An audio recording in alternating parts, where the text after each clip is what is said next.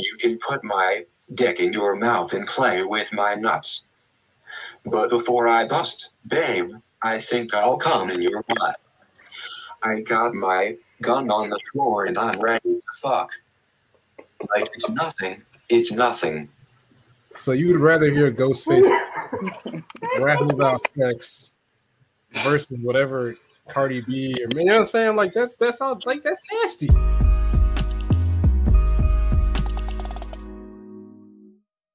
Old crossplay. So like no, you're crossplay with the Xbox. No, but it's cool when you can play. Black boy down to be joyous when we die. They don't even look at nice. They don't see the other side. They only kill the blacks and then they say it's justified.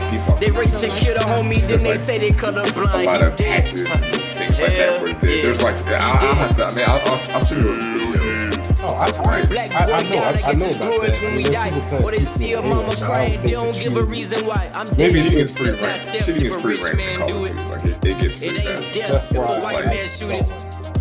But that can happen on Halo too. Though. If they enable crossplay, like because if you turn off crossplay, then it's like you try to play a game and it will say like, okay, we're searching for a game, but we can find the game faster if you enable crossplay. So it's like it's almost forcing you to play with PC players. I feel like the Halo breed is a more dedicated gamer. Like I said, there's still people playing actively Halo 2 maps.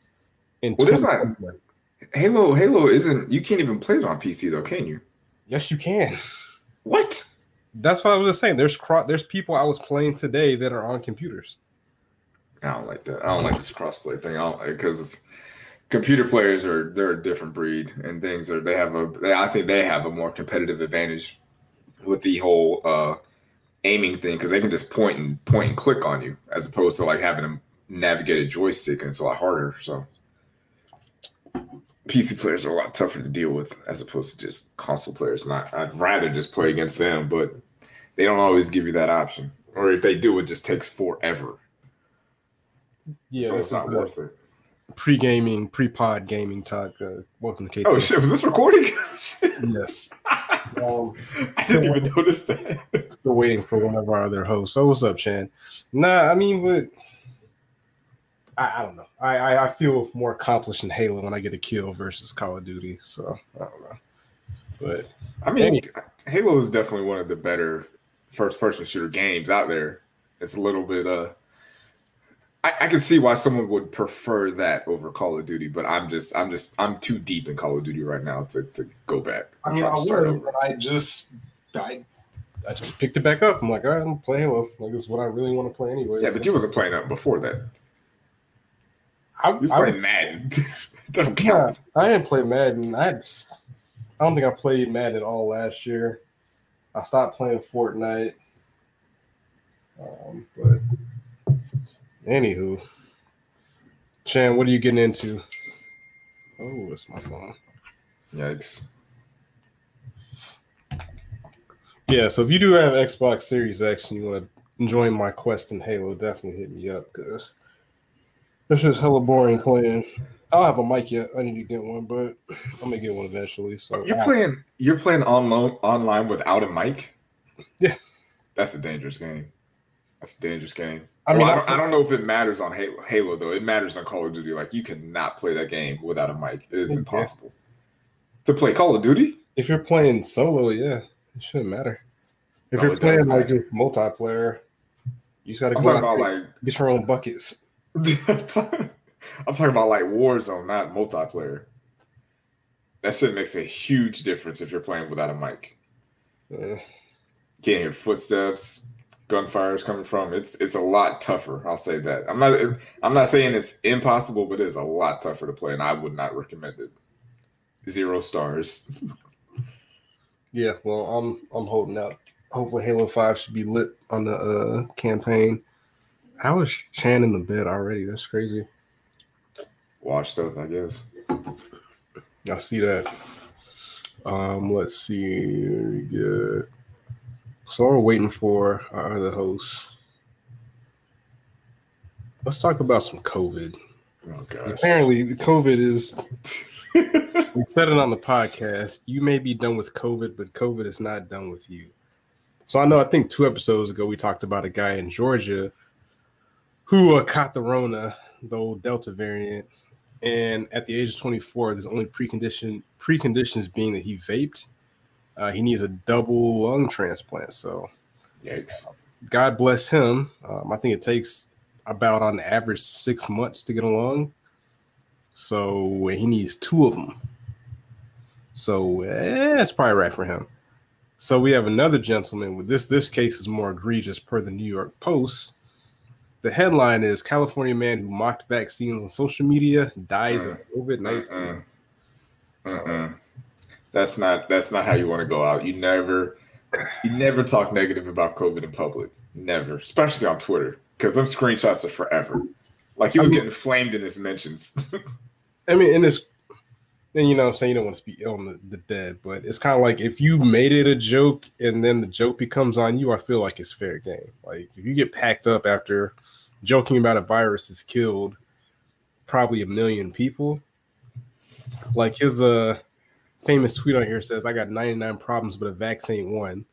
First and foremost, Jay-Z sued him and put out a cease and desist for using his bars and such foolishness. And then he put out another tweet about Biden's door-to-door vaccine surveyors really should be called Jacobid's witnesses. That's kind of funny. That's kind of funny. But man, fried his ass up. Yeah, they was talking about in the comments. They were just like, what did they say? They were talking about like he should have taken the virus or taken the vaccine or something. And someone was like, kindness is free. And then someone else responded, so what's the vaccine? I was like, oh my God. That's how you get dunked on and you're dead. Like I don't even know what you even do. Like you can't delete your account because you're gone, you know? And Twitter's just gonna let it rock. It says 3 days before his death, Harmon shared that he was being placed on a ventilator and asked his followers to pray for him. So statistically, once you get put on a ventilator, it's a wrap. Like it's a rap ski stuff. Like big rap. Yeah, I was watching one of the episodes of The Good Doctor. Definitely should watch it. Shout out to Freddie Highmore.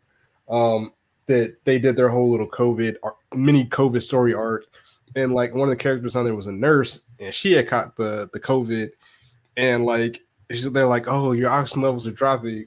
You're gonna go on the ventilator soon." And she already knew what it was. She's like, "Yep, let me go ahead and call my son." Jeez. Once they put this shit in my throat, I'm not coming back. So, but he said, he said, if you don't have, man, he's like, yo, pray for me, whatever. And he died 3 days later. So, it's one of those things, man. Like, there's third world countries or just other countries where they would literally die to have access to this vaccine. And we Americans have so much freedom where we can turn down free medicine. Like, really think about that. Like, again, sometimes you could argue that Americans have too much freedom when it comes to some of this stuff. It's funny because there was like a through line drawn back like 40 years to a similar debate, just switch out some of the variables regarding seatbelt laws.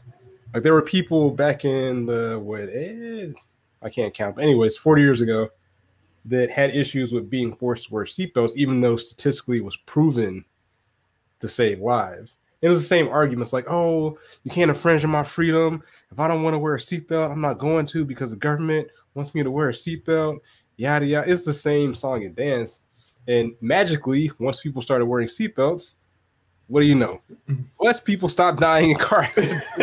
Like, it's kind of the same thing with the vaccine. It's like, yo, there's so much data out here that is telling you like, hey, the opportunity cost of getting the virus is definitely worth it because there's not too much. There's literally no cost to it. Again, a lot of people, the vocal minority is the loudest, and they're the ones spreading a lot of the disinformation about the vaccine. And for whatever reason, we like to give these small minorities, loud, crazy people a lot of platform. Shout out to social media. Yeah, I think that's probably the worst part. Like, it's cool if you don't want to take the vaccine, if you don't want to do that. Cool. Is it though? Based on what? I need answers. Yeah, not anymore. It's not like cool to be like, oh, I'm not taking it or whatever. But like, it's your choice if you don't want to take it. I think where it becomes dangerous is when you use your platform, whether it be large or small, to spread information that's not true about the vaccine or about COVID, saying that it isn't real and that it's a hoax and it's something that the liberal media created, or it's they're putting the vaccine in you to put a magnet in there, or put like a tracking device, or put COVID inside you. Like, they're not doing all these things. Like, to say that stuff is, it is dangerous to say that stuff, and it does cause a lot of confusion, because nowadays there's just a lot more voices out there, as opposed to like when we were coming up in the 90s. It was just like, all right, the only people whose opinions matter are like Diane Sawyer and Peter Jennings. Like, that was it. And now it's like everybody has a podcast, everybody has a Twitter, everybody has Facebook, everybody has a YouTube channel. There's millions of channels on TV, broadcast networks, whatever. There's so many voices out there that some people do tend to get confused and get lost in everything that's going around. So they don't really know what to believe, and it's just too much for them to take in, especially if you're older or maybe even younger. I feel like younger people are pretty good about being discerning about what's going on the internet. I feel like older people are just kind of like, oh, well, I heard that if you get the vaccine, they were going to put a magnet in you, and you put your phone on there and it'll stick to you. Like, well, it's not happening. Well, the worst part about it is that they've traced it to like less than, like, I think about 12 accounts spreading the most misinformation on the internet. Like, just literally 12 accounts are spreading all of this nonsense. It's a vocal minority. Yeah, but again, social media gives you that megaphone, and it's kind of bleeded over into kind of sports. There's been a lot of deleted tweets. I know Cole Beasley's been a staunch. He is staunchly against the vaccine, and now other players are kind of leaning that direction. I know DeAndre Hopkins got packed up quickly for deleting a tweet, and then they started roasting him and posting pictures of his alleged girlfriend who looks like she needs a couple of sandwiches. It was pretty bad, and I get it, but it's kind of one of those things. Like, a lot of these players or people in general just don't want to do it because somebody's telling you to. But the thing is like, the government tells you to do a lot of things, and you do it without any question. Paying taxes, wearing your seatbelt, driving the speed limit for the most part.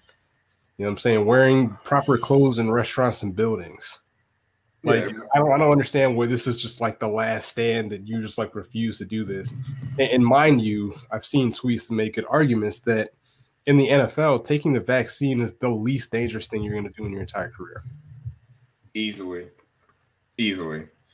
Like, a concussion is way worse than whatever you think the vaccine is going to do to you. Like, Toradol shots, like, I'm sure there's some pretty heavy implications with those in long term, especially how often people take those. There's another shot that they take. I can't remember what it was. I looked it up. I can't remember what it was, but there's a lot of things that are pretty dangerous about the NFL, and I don't think taking a vaccine is high on that list. You know, like, you're literally in 50 car accidents playing in an NFL game. Like, that's not good for your brain. It's not good for your back. It's not good for your joints. It's not good for your knees. It's not good for your fingers or your hands or your neck. Like, you're going to play a game, and you are going to have a hard time getting out of the bed on Monday. Like, not just I'm sore. It's like, I cannot move because my body hurts. Like, we know Derrick Henry is a big guy, and he's a tough guy, but he does take a lot of punishment, and it's going to be hard for him to function in his 40s. Now, I'm not wishing that on him, but that's just what comes with playing football.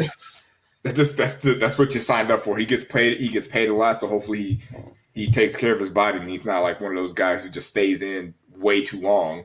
But it is what it is. Like, yeah, so the NFL now has released their 2021 COVID protocols, and they're about that action right now with these rules. So, what were they saying? Okay, what we got? Damn, it's a lot to read.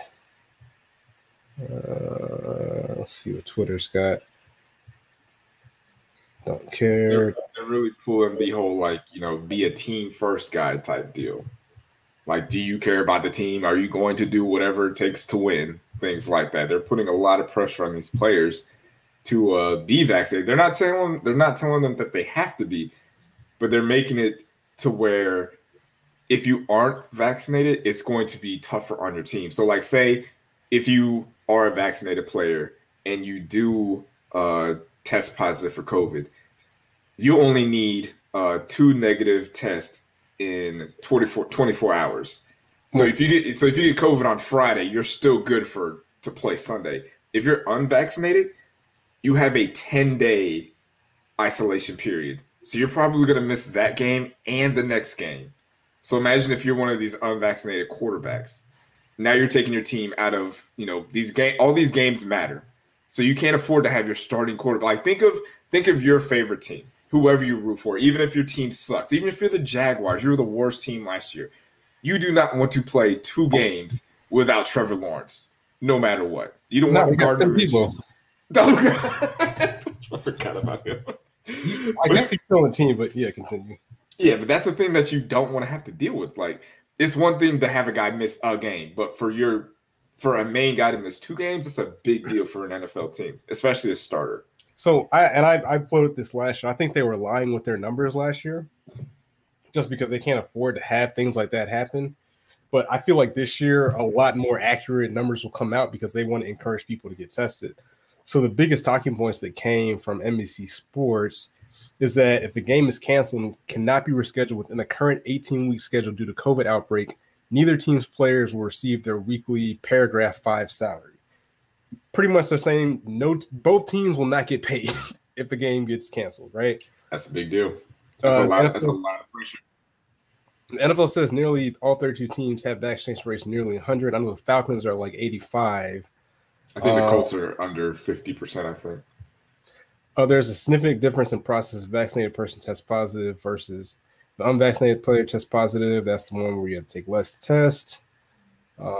Meanwhile, unvaccinated player that tests positive will be isolated for 10 days, like Marcus said. Pretty much, yeah. You're rolling the dice, and you're rolling the dice of your team by, kind of being stupid at this point. Because it's not just you. Like, okay, you might say like, hey, I don't want to get vaccinated or whatever, but you have no control of everything around you. Like, you might do everything you're supposed to do, but like, what if you make that quick stop at the donut shop or the gas station, or you know what I'm saying? They're saying that the Delta variant is 1,000 times more transmittable. Mm-hmm. So it's something minor that you were doing prior to can now be a thing that puts you over the edge, like where you thought you were good to go before. Now you've got infected, or what if your kids infect you, your wife infects you, your family members? Like, you're playing a very dangerous game, and the NFL is not playing with you.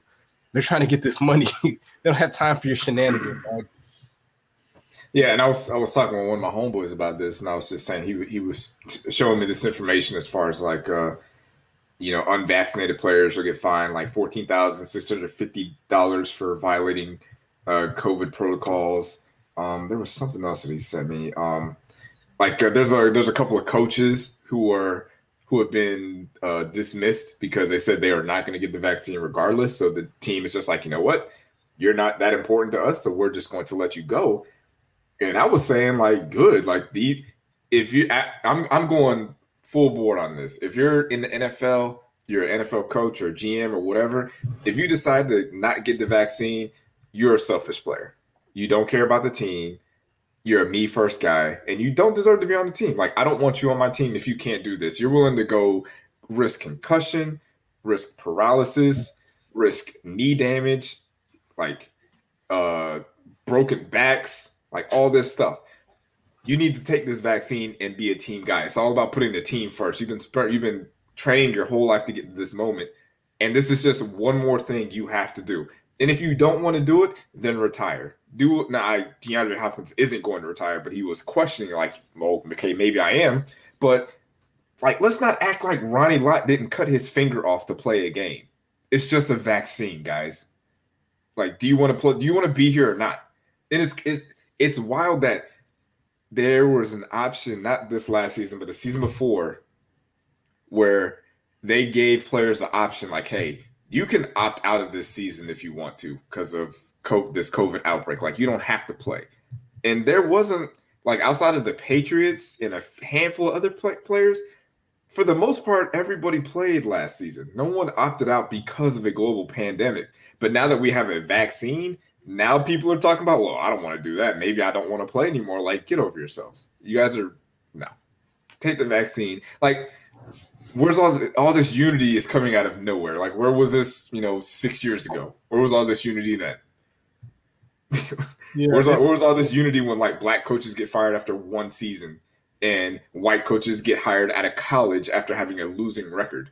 Where's the unity there? So, like, this is just dumb. Yeah, it's really exposing a lot of ignorance of a lot of players, but yeah, it's one of those things. Somebody tweeted out a really good video explaining, like, pretty much kind of killing all the false narratives regarding the vaccine. I guess the biggest one is they're like, oh, this vaccine was made so quickly, and it usually takes years for vaccines to be made. And the long and the short of the video is like, hey, part of the reasons it takes vaccines a while to get created is because of lack of resources. Literally, with COVID-19, they had all the world's top virologists, scientists, doctors, or whatever, all the medical professionals coming together like the Avengers with essentially unlimited resources to make this vaccine from a process that had already been in the works. They also had 100,000 people immediately sign up for testing. So there was at least 100,000 people they tested this on. And the results came out that, hey, this is effective enough and all these people aren't dying, where we feel like it's safe enough for emergency use, because, again, this virus is running wild. So you have to do something. So the narrative that, like, oh, they made it so quick, and was like, first of all, I love that everybody turned into scientists and doctors when COVID came out. Yeah. Like, everybody knows how long it takes to make a create a vaccine.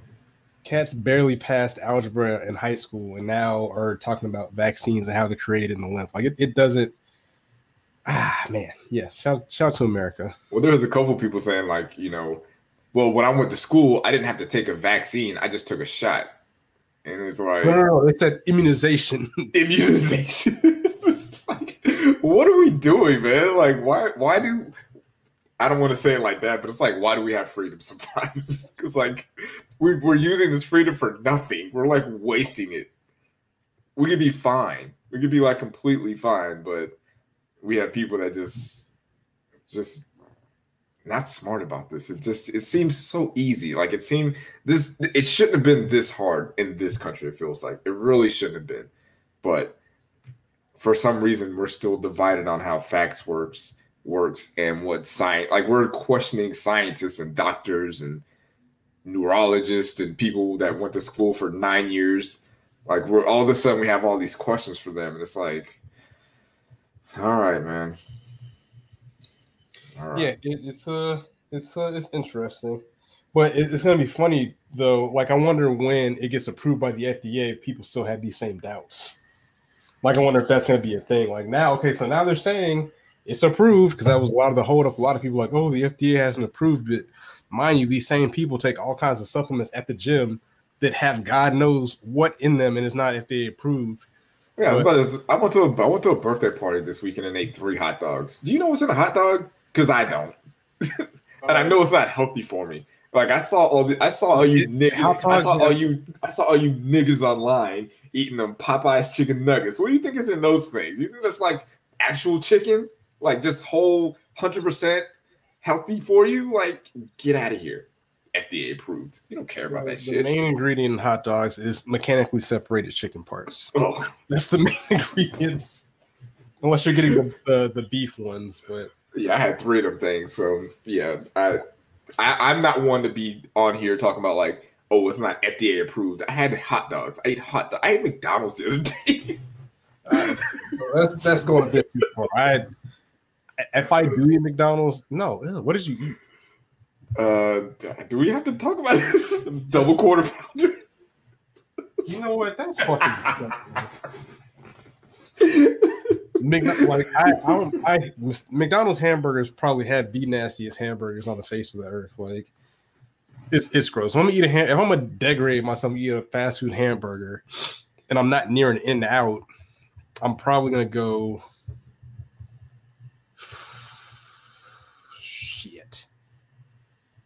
damn, I don't even know. Burger King, their hamburgers are decent. Maybe not In-N-Out. Five Guys. Five Guys, yeah. I mean, I really don't like restaurant or fast food hamburgers. I prefer a restaurant's hamburger. But yeah, there's nothing in McDonald's I'm eating outside of like a sausage biscuit. That's about it. That's true. So, and I mean, at this point, how long has the vaccine been available for? Like at least almost like half a year, I think. It's been a while. So all the people who were just like, when it first came out, I need to do my research. It's been about 5 months. How's that research going? Have you looked up anything? Have you watched any YouTube videos? Have you talked to anybody? Talked to your doctor? Anything? Anybody with any credentials or anything credible? Or are you just like listening to niggas on Twitter? Like, which one are you going with? I mean, Twitter doctors are obviously, better than real doctors. So that's kind of how this thing works. Did old girl get the link or what? I sent it like. She says she's having a problem with her laptop pulling up, so I just told her to try it on her phone. But that's not good. We'll see. Moving on, what you can grab from that is if you have the means and you're not immunocompromised, get the vaccine. Like it's not. We're past this nonsense. Let's see, COVID rules. I guess tying in with the NFL. We had plans for an episode once more information came out, but just real quick, it seems like this Deshaun Watson thing kind of came and went, and now he's going to allegedly report to camp, even though he still wants to be traded, to avoid being fined, I believe, $50,000 per day. And he still wants to be traded. This seems like it's going in the direction of what happened with Kobe Bryant, except he's not getting charged, he hasn't been charged. It seems like this is just going to get settled out in court, and a lot of people are going to see that, and they're going to, say that these women and these victims or survivors are just out here looking for a cash grab. But if you actually go out there and read some information, do some reporting on this, one of the main massage therapists was like, I guess the massage therapy circle is not that big, especially for like high-end professional ones. And there was one of them who had worked with Deshaun Watson before, and was just like, Deshaun allegedly made a couple of requests, and she was like, okay, this is out of the ordinary. I don't do stuff like that, so I'm not going to do this. And she actually sent out messages to other massage therapists to let them know, like, hey, this is what just a heads up. If you happen to work with him, this is some of the things that he likes to do, or that he might try with you. So just be aware of that. Now, some women were fine with it and kind of went with it, and there's others who felt like they were coerced and all these other things. But I think it's just going to be a thing where this is going to get settled out in court, and he's just going to have to pay someone. It's going to be like a maybe not like a Kobe Bryant thing, but like a Ben Roethlisberger thing, where it's just like, this is just a thing where people like, they just don't talk about. It's just something that happened and is whispered about in dark circles, on the internet. So the article from one of the massage therapists, just to bring this back, because I think this kind of got tweeted through, but from Bleacher Report via Sports Illustrated from an unnamed massage therapist. She said in a lawsuit she filed in the fall in 2019 after Watson was referred to her by Susan, the woman referred to as Mary, said during the session he, quote, purposely removed the towel covering him, she told, could touch and move his exposed penis, and began thrusting his pelvis into the air, developing an erection. Yeah. Just that visual of a person like lay on your bed and just begin thrusting your pelvis into the air, like that takes a lot of deliberate thought just to be like, hold my hips in the air, remove my towel, and just thrust in the air with another human being that's not your intimate partners right there. Like, how are you allegedly comfortable with doing this? Like, what is wrong with this dude? Allegedly, and even the team was a little bit caught off guard with this because like most teams have massage therapists and physical therapists that players can use, and even if you have your own private massage therapist or anything like that, most of the time you keep the same person. Like you're not on Instagram searching for multiple ones throughout the season. Like throughout your career, even most people have the same massage therapist. Like I was watching the Naomi Osaka documentary, and she had the same massage therapist after every match. It was the same woman that did the same thing. So like I wouldn't change my doctor every 3 weeks. I would change my dentist every other week. Like, so what Deshaun Watson was doing was out of the ordinary.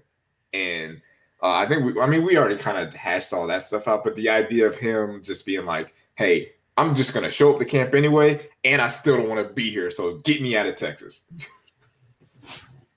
I mean, we'll talk about this later. We'll talk about this later, but I mean, there might be a spot open in Green Bay, you know? That could work out. That could work out. But anywho, that's not right. That's a terrible. Anywho, we finally have our esteemed returned guest at I keep my _ socks on. What's good? Hello. Good evening, gentlemen. What is happening? Oh, nothing much. Just got up from a nap. That's all. Out here. I respect that. Out here hoeing it out in these streets. Oh my God. That's disrespectful. But is it a lie though? It is a lie. Hey, the devil is a lie. We don't do those things here, man. We keep Good it wholesome vibes. over here. Keep it wholesome. Drinking water, you know what I'm saying? Mind our business. I respect that. The holiest of water. Absolutely. The holiest of water. Yeah, so I guess one of the things that we want to talk about with you is one of the questions that I've had, as far as with a lot of other people have had, is that, you know, the pandemic is quote unquote over and outside is quote unquote open. So what is stopping these big artists from dropping music, right? I saw that Rolling Loud was happening. There's a lot of people out here performing, dropping albums, putting out music, getting this tour money. Like, what is stopping the bigger artists? Like, what? I don't understand what's going on. I was told that you're out here checking out concerts and festivals and whatnot, and we just want to try to get your vantage point on that and kind of what are your thoughts on what's stopping people like Drake, who said he's supposed to drop in a while ago, like months ago. Yeah, so like I don't understand. As we can see, the outside's open, people are getting it in, people are getting this money. What is going on with these bigger artists, or just artists in general?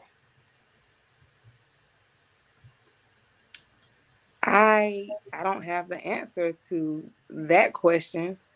Why Drake isn't dropping music, I don't know. Maybe he's too busy fucking bitches in Canada. I don't know.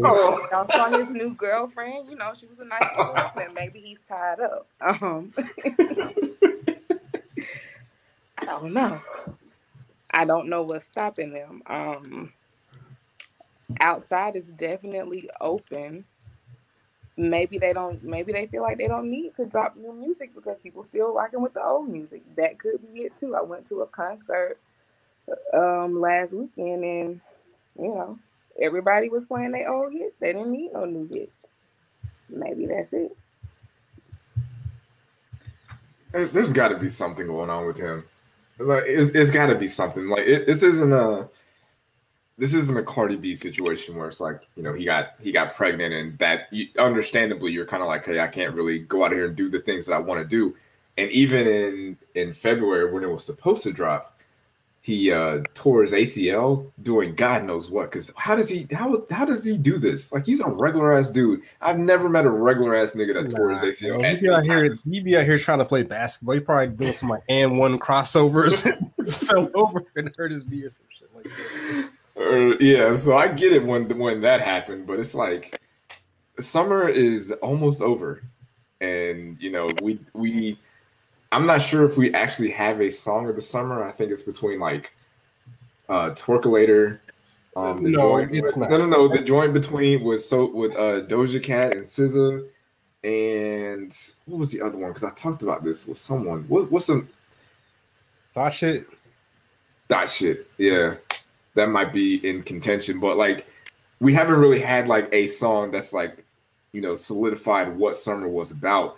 And usually Drake is good for that. So is he gonna drop something in August? Like when summer is pretty much wrapping up and people are kind of like, you know, getting back to not going out as much and putting on less. Like there's really no reason for him to not drop music.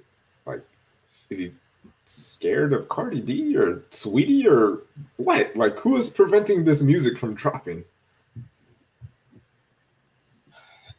Yeah, his girlfriend. He's too busy making babies with his new girlfriend. I mean, I think that's it. I don't see another explanation for it. That's my take on it. I mean, that'd be sick behavior. That would be sick behavior. Maybe he's waiting for cuffing season. Maybe he's gonna wait till the fall. You know what I'm saying? And you know he likes to simp it up. Like that's what he's known for. He's a simp god. So maybe when people are going back inside and getting booed up, that's when he's gonna drop.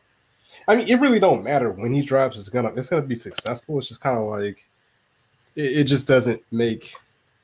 But again, I guess you do what you want. You're popping, like you said. Like he doesn't have to. Well, I think if he would have dropped Certified Lover Boy when it was supposed to in February, I feel like that would have been what he actually would have won. I think that just with the February Valentine's Day thing, that like I feel like it have felt that whole fit that whole vibe or whatnot.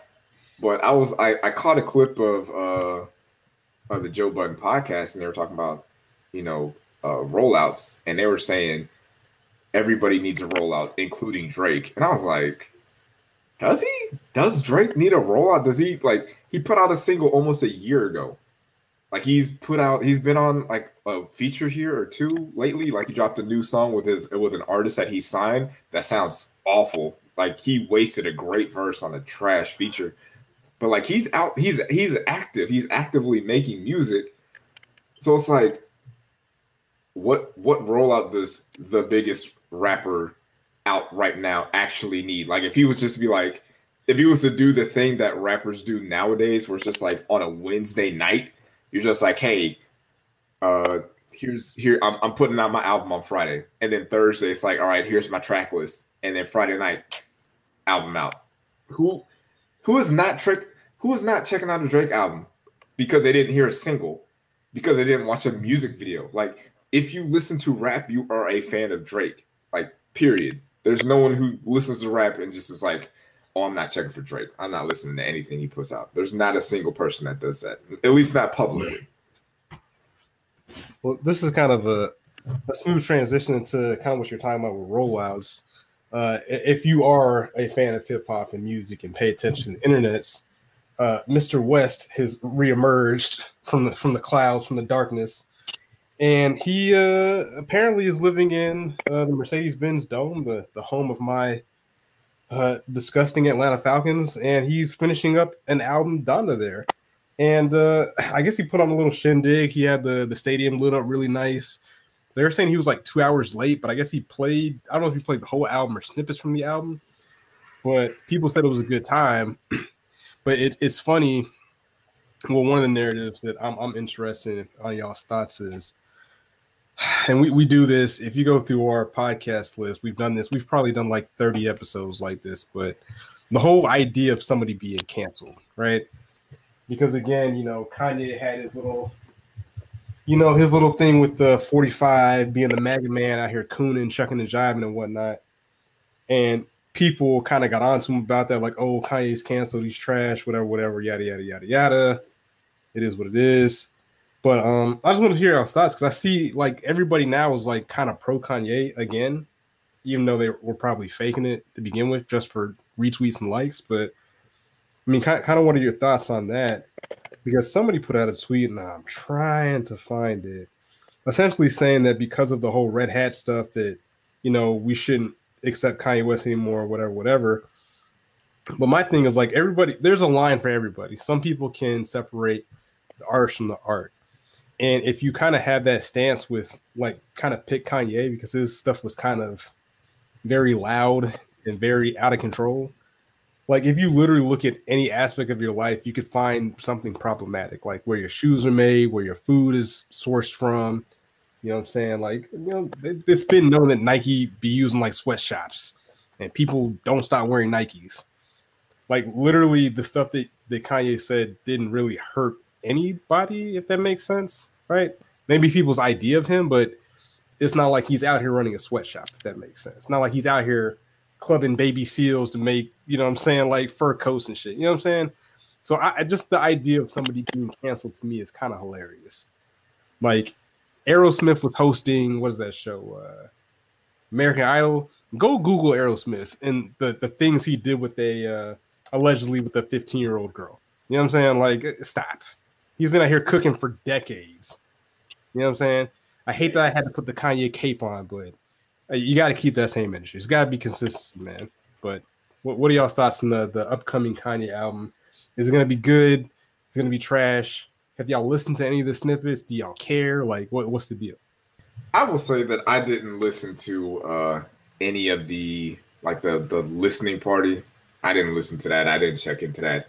And I just thought it was kind of funny watching all these like 21-year-old white new Kanye fans being upset that the album didn't drop on time. I'm like, you are clearly new here. Like I had zero expectations of that album dropping the day that he said it was. Like there was zero chance of him doing that because he hasn't done that since probably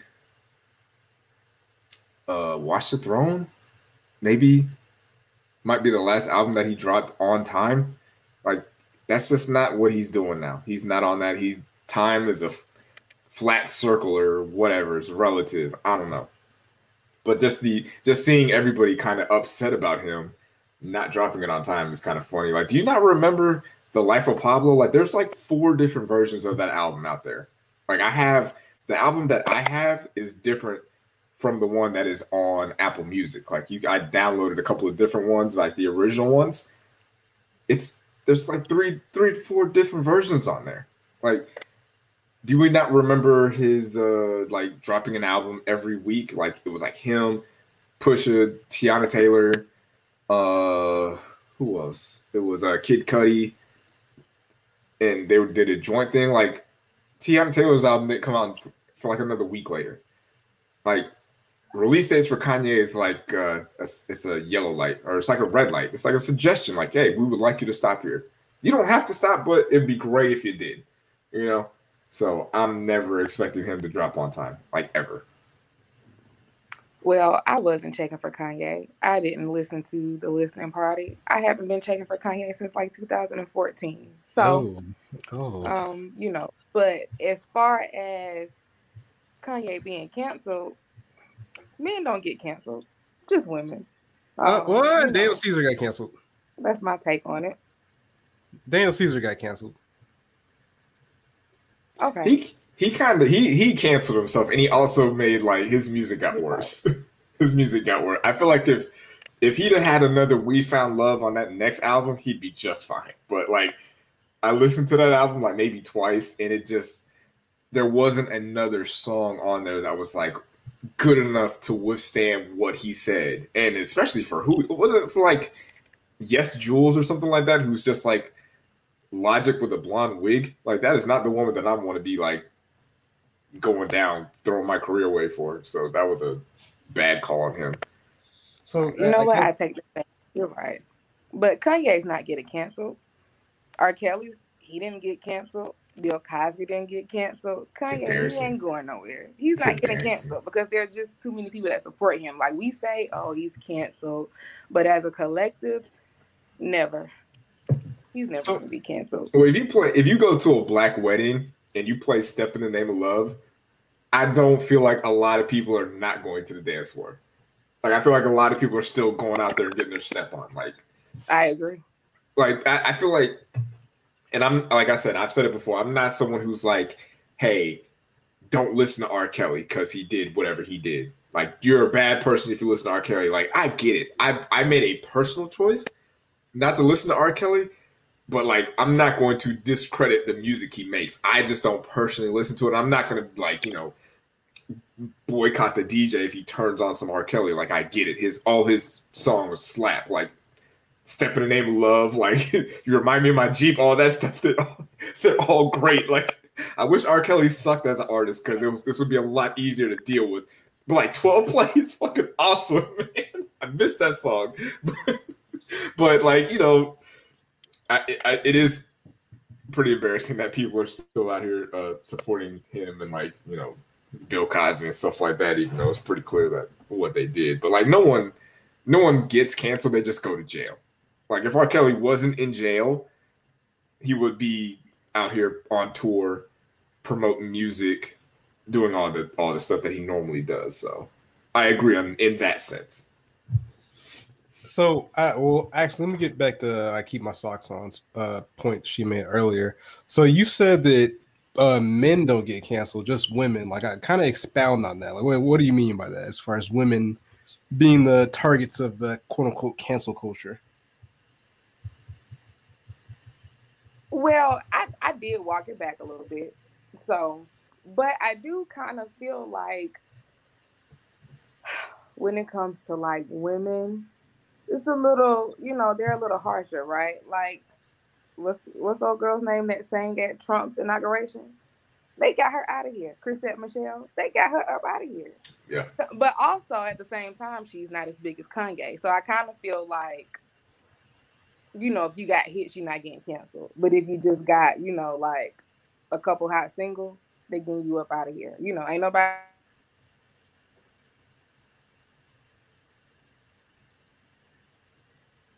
Twitter or something because people were upset about the stuff that she said. So I do kind of take that back. I basically, if you're popular enough, you're not getting canceled. No matter what you say or do, you're not getting canceled. Not if you're popular. Well, let me say that. Well, I will say that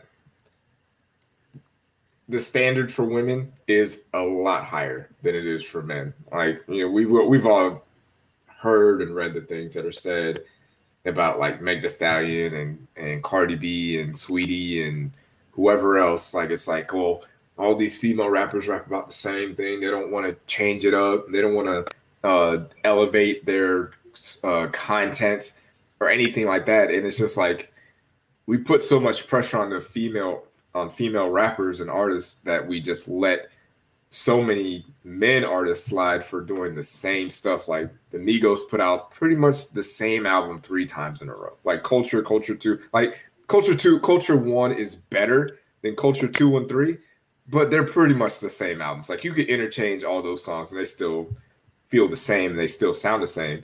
But like even someone like me who is pro like female rappers rapping about whatever they want to, like I don't understand the idea that we don't want to listen to women rap about sex. Like I would rather listen to women rap about riding dick than listen to Gucci Mane rap about fucking bitches. Like, I'm sorry. I like the way Meg Thee Stallion's voice sounds when she says that. I like the way Cardi B's voice sounds when she says that. That's just me.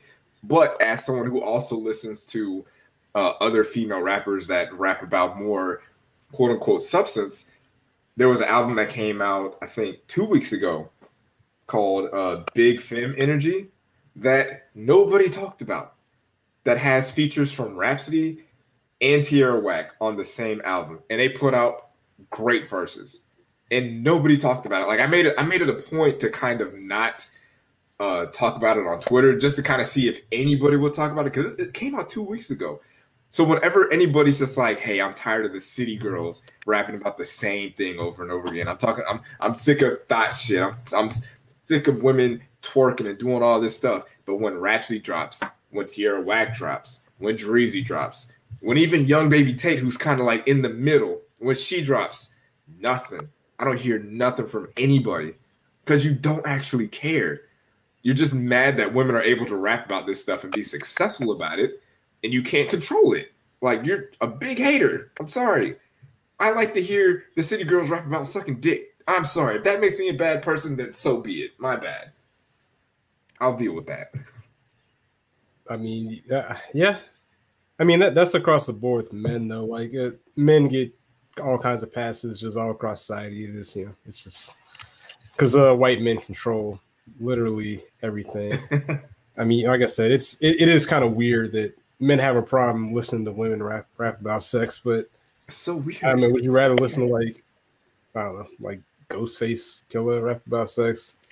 which is disgusting. Let me see if this works. I had to post this. Let's see if this works. Can you hear this? Let's see if I got my assistant working. You can put my dick in your mouth and play with my nuts. But before I bust, babe, I think I'll come in your butt. I got my gun on the floor and I'm ready to fuck. Like it's nothing. It's nothing. So you would rather hear Ghostface rapping about sex versus whatever Cardi B or, you know what I'm saying? Like that's all, like that's nasty. Like, yeah, that's what you vibe into. You rather hear a dude talk about that than a girl? Like I don't get it, but God bless. I mean, to each his own, but it just reeks of KJ is back. Look, we had to hire an assistant, you know what I'm saying? You know, there's certain things I cannot contractually say on the podcast, so you know we got to get the assistant out. You know, it is what it is. That's a wild bar. I'm not gonna lie, that's a wild song there. Yeah, shout to Ghostini. But anywho, yeah, I'm tired of listening to Chris Brown talk about fucking my bitch in my face. Like, Jesus, man, leave me alone. You know, people they just hate to see women having fun and having a good time because men have been rapping about the same shit since rap started. You know, so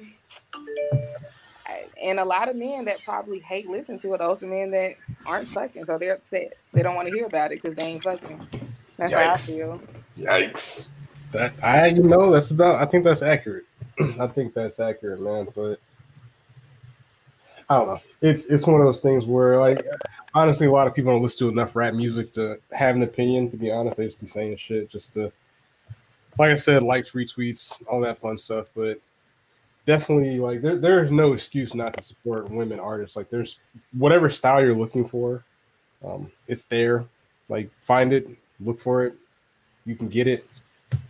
Well, there's also enough space especially in rap. There's plenty of space in rap to have, like, you know, Jay-Z and like Outkast and like Lil Uzi Vert, Vince Staples, Cardi B, Rhapsody, Dreezy, City Girls, Rick Ross, JID. There's plenty of room for everybody to be different, unique. There's a lane, like if you want to be a Pusha T type rapper where you're just rapping about selling coke, you want to be like Griselda where you're rapping about selling coke and street life, do that. You want to be, you know, Vince Staples rapping about the street life from West Coast, all that, do that. You want to be like Lil Uzi Vert, rapping about all that weird shit that he talks about, you know, do that. You want to be Future, rapping about how you take lean, but you actually don't, and be a fake, do that. That's cool. But there's also a lane for you as a city girls to rap about scamming. Because what male rapper is rapping about scamming? We're not men. I'm not saying scamming is a female crime only, but there's a lane for rappers to rap about scamming. There's a lane for rappers to rap about twerking. There's a lane for gay people like Lil Nas X. There's a lane for him too. There's plenty of lanes in rap music to rap about whatever you want to and to have whatever kind of style you want. So the idea that we're just like, hey, that lane, close it off. We don't want to hear women rap about sex. We're done with that. We don't want to hear this. We don't want to hear Lil Nas X rapping about fucking a dude in the shower. We don't want to listen to white dudes rapping about killing their moms. Like, there's a lane for everybody. Like, just this is what hip hop is. Like, we're the most inclusive genre. Whether that's a good thing or not, I think it's hit or miss on if it's good or not, but that's what it is at this point. Yep, that's correct. There's something for everybody. So, but yeah, I don't know. I'm kind of debating with the whole COVID shit whether I want to participate in any concerts to come around, because that's kind of like prime breeding ground for, you know, shit like that. Because everybody, you're literally stacked on top of each other, breathing on each other. So I don't know how it's gonna work, but I might just kind of lay low. But another artist I want to bring in real quick. I don't know how much time you have. I keep my socks on, but Silk Sonic.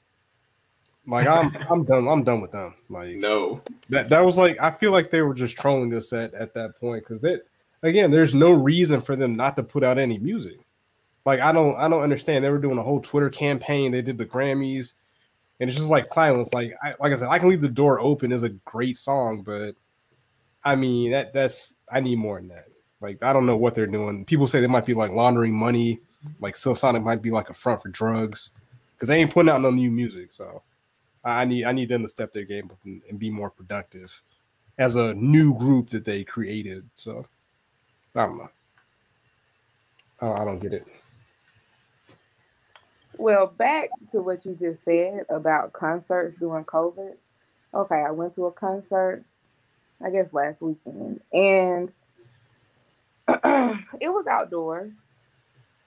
And, you know, I'm vaccinated and waxed. I'm lying. It's a fade down there. Okay, anyway, wow. And I did kind of feel was that like a 2-for-1 though? Like did they got the Boosie fade? Yeah, you show your Vax card and get a fade. Like damn. Yeah. Anyway, so I was at the concert and you know it was packed, and I did because I was sober, and I did feel like wow, you know this is kind of nasty. You know, like people are like drinking and smoking and they mouth open, rapping the lyrics, and I kind of felt like, oh wow, you know, I should have wore my mask, but it was like 90 degrees, and it was, you know, I felt like it was kind of too hot to wear the mask. So, you know, the world is open, but being in there and just being around so many people breathing on each other, especially outside, I did feel very uncomfortable, even being vaccinated, because I'm like, a lot of people out here, you know, and they were spitting, you know, they was rapping, they was rapping the words, and I was like, oh shit, I don't have anything to protect myself. But it was definitely interesting. That was my first time being around that many people, you know, since before COVID. So it was definitely an interesting feeling. You know, like once the artists were up there and, you know, and I was having a good time, I was good. But like in the breaks in between, my mom was wondering like, damn, I wonder how many people got COVID out here, you know? Yeah. Yeah, I kind of get that feeling when I go to like, if I'm at the gym and there's a lot of people there, I'm just like, I get a feeling when I leave. I'm just like, I feel like there's an itch in the back of my throat or something. Like, am I getting sick? What's going on? Should I, you know, worn a mask? And even as someone that is vaccinated, is something that you do think about. But at this point, I've already bought tickets to see Thundercat, J. Cole. They just put out tickets for Rick Ross apparently is going on tour, and I kind of want to go see that too. So it's just like, I feel like I'm gonna have to. I feel like I'm going to at least bring a mask. I think I'm just gonna have to play it by ear, like what it's looking like, who's around me, like what the vibe is. Because if it's like super packed, I might throw that mask on. I don't know, but it's gonna be tough to say the least. But like, I just don't know if they're like. I know they're not making people wear masks to come into concerts. Like, especially in this country, I know they're not doing that. They're not forcing people. They're not even making it an option. They're not saying like, hey, do you have your vaccination card? They're not doing that. They're not checking that stuff. They're out here trying to get this money again because the money is available to be had. So it's like, do I sit it out or do I just try to see as many concerts as I can before we, you know, most like undoubtedly get shut down again? Because I feel like another shutdown is coming around the corner here, which I wouldn't be mad about. I'm fine with that. Yeah. I didn't see any mask at the concert. The only time like when we were leaving, you know, as you're leaving, it's a big crowd of people going out. I saw like one girl put her mask on, but other than that, I didn't see any mask. I didn't even bring my mask. Like I thought about it, but I was like, yeah, you know, it's hot, you know. I had my makeup on and stuff. I was like, oh, I have lipstick all in my mask. So I didn't, you know, I didn't do it, but it was definitely a weird feeling. And I'm definitely going to that Rick Ross concert too later on this year. So we'll see. Yeah, it's like Rick Ross, I think Lil Kim. Who else was on there? It was a pretty solid lineup actually when I looked at it. It's like Rick Ross, Jeezy, Gucci, 2 Chainz, yeah. Lil Kim, Fabulous, Boosie, and DJ Drum. I was like, God damn. Like, how's he pulling this off? Like, I feel like this should have been a bigger deal. Like, this should have been talked about a little bit more, but that's definitely a concert that a lot of people would want to go to. Yeah, it was supposed to happen last year, but they, shut it down and just because I had tickets and then they just, they never like canceled it. It just was postponed and now it's back on. Yeah, continuously postponed. Like, were you going to go to the, what was it? The, it was like Bow Wow or Marion, that tour. What was that tour called? I can't remember what it was called. Millennium Tour. Yeah. I was. Yeah. That was my time. That was my era. That was for us. In a jersey dress. Yep. I was gonna be there. with the baby fat jeans on? No. I was not a baby fat girl. Maybe some apple bottoms, There you go. Rock and wear. But I didn't own a pair of baby fat jeans. Yeah. I didn't have an ass back then, So back in the day, nah. I respect it. It wasn't for me. It happens. Prayers up. Yeah. But I think it is. It is good to see a lot of artists going back on the road, but it does seem like everybody is going on the road. Like everybody is trying to get out here and get this money and hit these cities. The only I'm not gonna lie, I do feel bad for Cardi B because this is going to be the second time that this has happened to her, where although this one might be different, but when her first album dropped, biggest album in the world, biggest singles on the planet, about to start going on tour, and it's like pregnant. Now you're on the sideline. So now it's like, I think what she's going to do is just probably drop some singles and just ride this whole pregnancy thing out, and then go on tour once she's done with that, and then try to get this money, because that's where the money is for these artists, as far as like streams, album sales, YouTube views. Like those are cool and everything, but the money is on the tours, and that's where and Cardi B is going to sell out like a lot of major venues, probably even stadiums if she wants. So I actually look forward to seeing what she's able to do when she's back in these streets again. Well, she needs to get back to it. She shouldn't have got pregnant at this time. I mean, I can't tell another woman what to do with her body, but they should have wrapped it up. He should have pulled out, because this is her time to shine. Like you said, last time she had the album, I really haven't even seen her on, tickets to tour. The only time I saw her actually that she was going to be somewhere was like Super Bowl. It was her and Bruno Mars, but she hasn't been on anything. So I'm not even sure if she can sell out like a Mercedes-Benz or Phillips Arena. Maybe a smaller venue, I think, but... Oh, you're talking about like a standing room only venue? Not a standing room only, but not like a Phillips Arena either, though. I don't think she can. Just by herself, I don't think she can. She's gonna have to have like a banging opening act. Like the opening act has to be a hit. Yeah. That's interesting. So I don't think she can do it. You know what? I will agree with you. And I am the biggest Cardi B fan on this podcast. I will agree with you due to kind of what we talked about earlier, how like hip hop is a male dominated sport. If you want to describe it like that. And like, if we're being honest, like it's a weird dynamic, because like a lot of the supporters, if you want to sell your product, you want to grab women, right? Women are going to spend money on your product, right? Like men will support it, but women are going to spend the money. But for whatever reason, that doesn't translate into women dominated spheres, right? Like the WNBA, for example, like it's a women's league, but women don't really support it, if that makes sense. Same with women rappers or female rappers. Like you're saying, yeah, I'm sure she has vocal fans on Twitter, but I mean, are you gonna get an arena full of women to support a woman rapper? I don't know. Because like even the concerts I've been to, it's been a mixed crowd of men, women, various races, ethnicities. But I could see a stadium being sold out. If it had to be strictly men, I feel like that could happen, because that's kind of how they'll get down for their people. But like you're saying, I don't think women are going to go all out to support her like that. It's just one of those things where it hasn't gotten to that point. I think outside of like Beyonce's and things of that nature. That's a whole different level. But you know what I'm saying? Like I don't think it's going to go down like that. Right.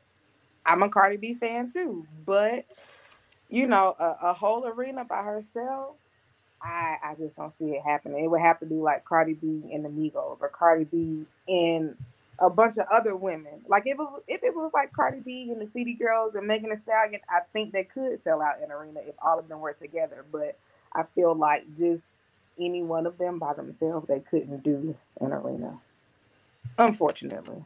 So you think if Cardi was to go on tour with Megan, do you think Megan closes, or is she the opener for Cardi? Like who closes in that situation?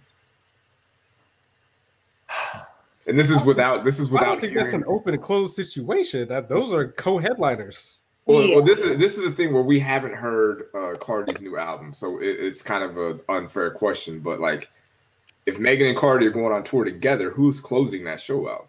Right now, today, it would be Megan. If we're talking about right now, today, then Megan would close it out. Even though I do kind of feel like it would be co-headliners, but still somebody has to be last. No, you don't. That's a unique situation. You close it out with WAP. Okay. Because they're both from that song. That's an okay. Well, someone who comes out first then? They both come out first. I mean, if it's her concert, then she's got to come out. So who's the headliner there? If it's a Cardi B tour, it's Cardi B tour. She's got to be the headliner. She'll probably come out with the track number 1 of her first album, the quote unquote dreams and nightmares equivalent for Cardi B. That's what she got to come out with. Get Up 10. Yeah. Not a Cardi B concert, but a women's concert. Cardi B, Megan Thee Stallion, City Girls. As of today, Cardi, she's not closing it. She's not closing it out. It would be Megan. I agree. Oh, well, hey, because I'm really pissed off right now. Would you like to introduce yourself? Say you just came in hot. Jesus. Well, hey, if for the people out there that don't know who I am KJ, the hairy hipster on Twitter at Captain Cheese. Yes, sir. Yeah, the voice sounded crispy. You got a mic or what? You already know. Totally different. Hey, you already know that YouTube budget that I didn't use like 3 years ago. It's coming in handy right now. Let's go. So yeah, because I'm like for real, because Texas is really janky, and then like Thundercat's coming, but like we got monkeypox, COVID, and we got this fungi that's hitting the streets now. I don't like, bro. I'm trying to see Thundercat, but people gonna be having a hot breath in my face, and I don't know. I got asthma. I can't do this. So it's hard out here for me, bro. I've been inside for a year, bro, and I just want to go see Thundercat because hey, it's Thundercat, right? No, but the funky old Texas gonna be breathing in my face because I'm trying to listen to Thundercat in peace, but nope, can't do that because I might catch COVID and monkeypox at the same time. I don't know what to do, bro. But yeah, I just came here to rant for a little bit because I heard Marcus.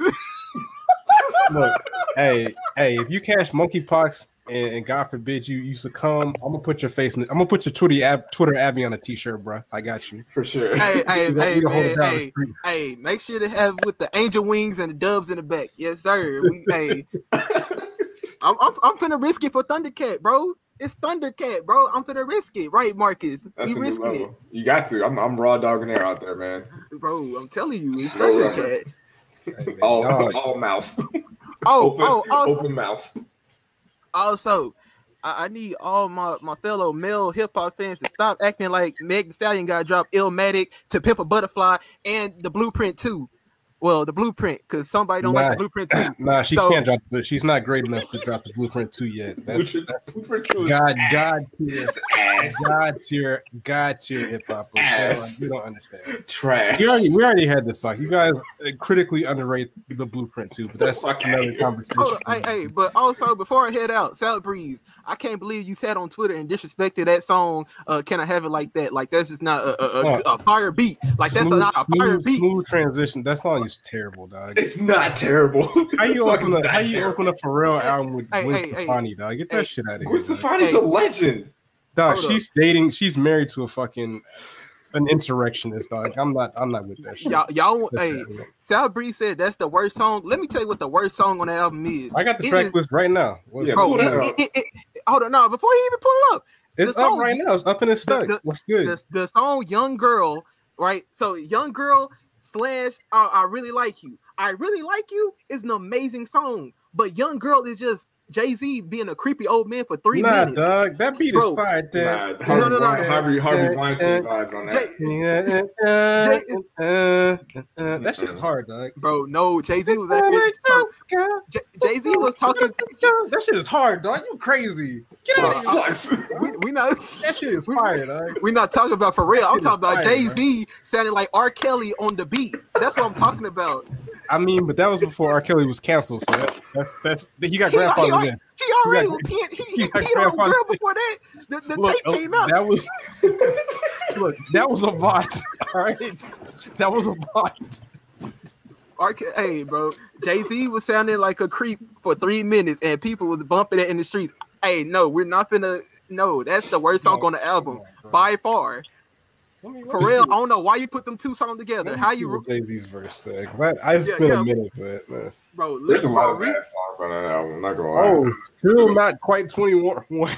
yes, yes, exactly. Oh my! Wait, hold on. Just a little creepy. Hold up. Let's get the assistant. Let's get the assistant. Put the assistant to work. Let's see. Here we go. Let's see what Ho's verse is talking about. Here we go. Damn, bitch. Get to work. Girl. Hove got a young girl. Still not quite 21. So high-strung, such a vibrant thing. I introduce myself. Hi, Miss Thing. You're 19? No, you're lightning in a bottle. I give you a ring tomorrow. Wowzers. Oh. Scene that follows. Screams of horror. Classic Stephen King novel. Mama don't think you should take someone so advanced in romance. You should just wait. Papa don't preach. Hob don't bite. I've been through it. I might mold your life.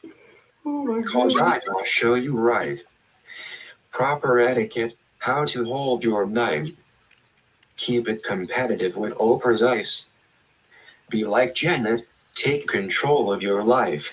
All right. So, yes, that verse is extremely problematic, dog. Like, why are you out here grooming sub 21-year-old girls at 45, dog? Like, that's disgusting. Hey, that song was meant to be for Beyonce. I'm convinced. Let's go. Plot thickens. The plot thickens. That was creepy as fuck. Yeah. I'm telling you. So, again, Can I Have It Like That is not the worst song. It's a young girl. No. Can I Have It Like That fucking goes, man. That's a great song. What are you talking about, man?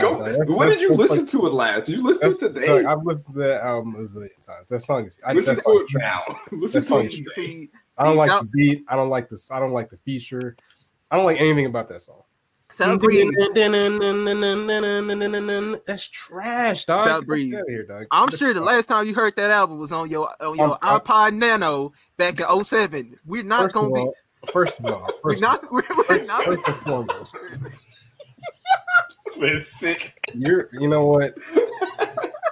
No, I actually had this CD in my. I think I had this CD somewhere, physical copy. But that shit is trash, dog. Like. Hey, bro. Right, so let's go through the track list. Yeah. All right. So it's the 15-year anniversary in my mind. Are you familiar with this album, I Keep My Socks On? Are you a Pharrell fan? I challenge you to go listen to this album. I would. This is not the one I would recommend, honestly. This is not the one. Okay. So what we'll do is we'll make you a track list of the songs that are good. So there's a lot going on with this album. But you got Kind of Have It Like That, trash, Has the Feel, trash, Raspy Shit, trash. Best friend. Whoa! Damn, Best Friend, I can't remember. You Can Do It Too, Keep It. Cute Player, he's trying to push his artist. That Girl, which probably listen to Snoop Dogg, fire. Angel, fire. Young Girl, fire. I really like you. Take it all. What are you talking about? What are you talking about? Stay With Me, I remember. Baby, don't remember. Our Father, Trash. Number one. Whoa. See, you clearly didn't listen to this album plays. recently. You haven't. I listened to it today. There's a lot of bad songs on this thing. Like I skipped a lot of songs. Show You How to Hustle, Trash. I see what you were doing with the Lauren London feature, for real. You ain't slick. You're nasty. You're nasty. Right. You're not an artist. Hey, for any listener that's listening to this, Stout Breeze also didn't like change clothes, so that should already put you in the mindset of what he feels about Pharrell songs. So don't take his like idea of how this album is. I've already told you. Hey, hold on now, cause y'all go defend "Damn" by Kendrick. I'm finna defend this album because in my mind by Pharrell, Damn got bangers.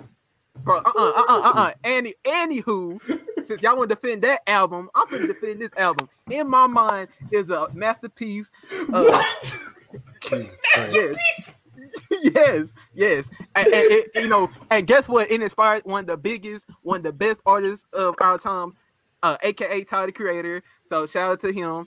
But yes, this album I got it on vinyl too, so I'm gonna flex that for a little bit. You a vinyl ass nigga now? God damn. Oh yes, I'm an old head, bro.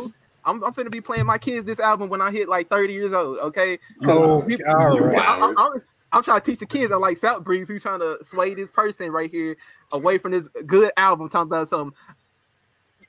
Anywho, hey y'all, listen to this album. This is one of the best albums. Thank you. So yeah. I'm gonna listen to the whole album and then tweet out my review. Exactly. Make sure you add me when you do that, please. Like, okay, change clothes didn't age well. Like, I've said this before on the podcast and on Twitter. Jay-Z has great songs with Pharrell, but he also has bottom of the barrel, like the worst songs I've ever heard Pharrell. Such as Young Girl, yes. No. Such as anything featuring Usher on. That was bad. That is a terrible. Yeah, that song just ass. And there's a couple more with him and Pharrell that just don't go. Shit, bro. That fucking entrepreneur shit. That shit was garbage too. Hey, it sure was. But yo, bro, like, how can you not like Our Father? This dude gave us this fire gospel song in the middle after talking about, this dude talking about all this other stuff on the album, and he come out here with a gospel interlude, bro. Who doing like that anymore? Nobody, bro. They don't do it like that. Come on, bro. Chris Brown. First album. We not last track. Thank you. That's too. Hold on. Okay, when did that album come out? I think it came out about his debut came out about the same time because this came out right. Yeah. So again, in my mind, came out afterwards. So again, like I said, who was doing it like Pharrell? Nobody. Come on now. Okay. Yes, sir. Yes. Shout to Texas. Shout to H. No, don't shout this stanky state. Don't shout this. Hey, no. Hey, but yeah. Anywho, while South Breeze is out here trying to promote this Jay-Z being a creep. I mean, the verse was kind of creepy. I can't lie. I listened to it today. I was like, oh man, that was a little spicy. Oh wait a second, King Quest. I didn't see this. Ooh, are you talking about Jay-Z? Truthfully, no one in the South would know who he was. Ooh, you almost made me. Absolutely not, dog. Stop it. Dog, I grew up in the South, dog, and I was like, Jay-Z is my favorite rapper. Like that doesn't compute, dog. Like Money Cash Hoes, like what are you talking about? Actually, those are on the same album, right? Money Cash Hoes is on. That came out before. No, it's on Volume 3, right? Nah, Money Cash Hoes is on Volume 2, I believe. Yep, Volume 2, and that's from the Rush Hour soundtrack. One of those, like either Rush Hour or Can I Get It is from Rush Hour soundtrack. Yeah. I mean, Jay-Z, like, I'm not going to say that he's like 100% wrong. Like, I'm sure there were people in the South. 100% wrong. There were people. Hard Knock Life went. Like, there were people in the South that they knew who Jay-Z was, but they probably were just like people like Los were just like, all right, I see him, but I don't really fuck with him like that. But then he gets on a song with UGK, and it's like, okay, this is totally different now. UGK gets on a song with him, and I think it's probably more. I think it's more the video Hey, bro. than anything. We finna free you from these Def Jam shackles, bro. We finna free you, bro. Pull up, We finna free you from these Def Jam shackles, South Breeze. Hey, but I can't talk because I was listening to like Chameleonaire, so I can't say nothing. Military man. Military man. Military man. Oh my god. Shout out to the guy Chameleonaire. I hear doing big things in the tech world. I respect that. Getting the bag, getting the white man's bag. I respect that. Good for him. Good for him. He's a weird looking dude, though, I'm not gonna lie. Like, I don't know if it was the grill and the do-rag, but he's a strange looking fellow. Shout out to Chameleonaire. A lot going on today. There's too much going on.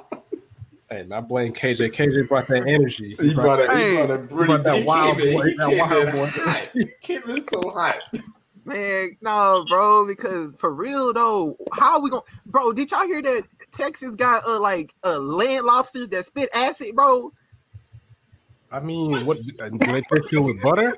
Can you put butter on them bad boys?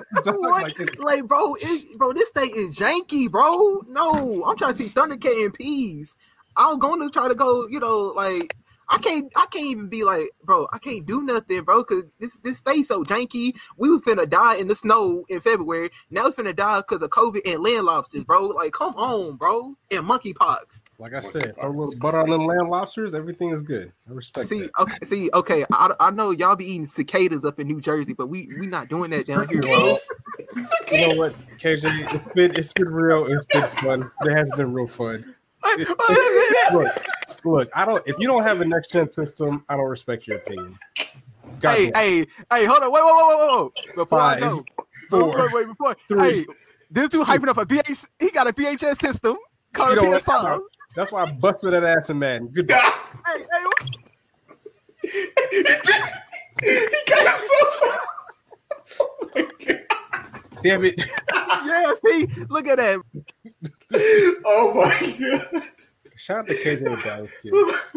You know what? It is. All right, so we're gonna have a quick reset. I keep my socks on. I appreciate it. We're about to transition to the sports segment of the podcast, which I really don't care about, and I'm sure you don't. No, I'm gonna head to the kitchen. What's for dinner? I'm out of here. What we cooking? What we cooking? Just I'm on this diet thing right now, so it's just like some skinless chicken thighs with a little broccoli. Nothing interesting at all. But that's is there going to be seasoned with said chicken breast? Absolutely. What are we putting on there? Some salt and pepper, some lemon juice, lime, garlic powder. No. These are honey garlic chicken thighs. You get your honey, your garlic, olive oil. You put a little spicy brown mustard in that thing. You put a few red pepper flakes, and you add a little bit of regular mustard, and you mix it up, and you drown your thighs in it. Oh, drown the thighs. I respect that. Like that energy. That's great. Yep. So that's my honey garlic chicken thigh recipe. Okay. Vibes. All right, man. We'll catch you later. All right. Thank you. Wow. Yeah, that was a lot. That was explosive. He just came in fucking DMX or something. Hey, these young kids are filled with all this energy in them. It is what it is. But wait for Rev to join up. But yeah, I need you pores out there to get an Xbox Series X so we can link up in Halo. I'm tired of playing by myself and losing. I need somebody to carry me. I'm terrible. I'm getting better though. I think my problem was that I had my game match set on. What it would do is it would pick. You can set it to each game or just one. So I'd get various matches. So one match I'd be playing Halo 2, then I'd be playing Halo 4, then Halo 3, and all the buttons are kind of different on each game. So I'm like, damn, why am I getting clapped? So there's no consistency. So I cut off all the sliders except for Halo 4. So I'm like, all right, let me keep the same one because this will probably be close to Halo 5 once it comes out.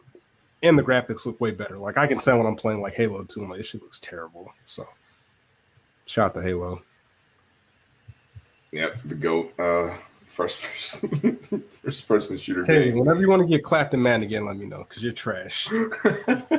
You're trash. Madden is trash as a whole. Like everything. It's trash, but if it's trash, then KJ's the raccoon. Well, they were saying for NBA 2K they're gonna have like a mode where you could be like a rapper. Like it's going to be career mode for a rapper. I was like, nigga, just fix the gameplay. I want to be able to play defense better. Like I want to be able to have some better on-ball defense. Like sports games since the Madden hasn't cared about defense since 2005 when Ray Lewis was on the cover, which is the greatest Madden they've put out, I would say. Because like they stopped. It's even like the real NFL. Like they don't care about defense. They want to see points. They want to see touchdowns. They want to see funny end zone dances, but they don't care about defense. Like there were specific plays on Madden where you could double X, double Y, double tight end, or double wide, but they removed all of those plays from the defense. I'm like, why? Like, why would you do that? So now you can't double a player anymore? No, you can. You have to do it manually though.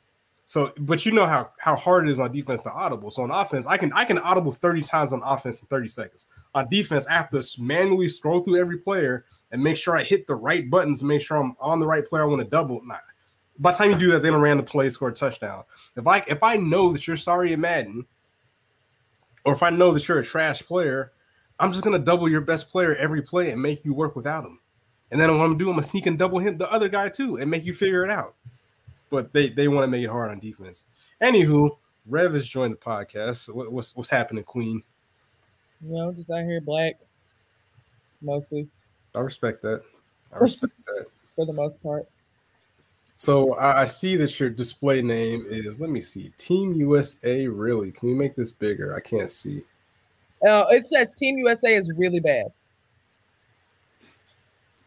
So in true fashion of being a selfless American, we're going to start off with that, talking about why Atlanta Hawks fans think Trae Young is the solution to every problem in the world.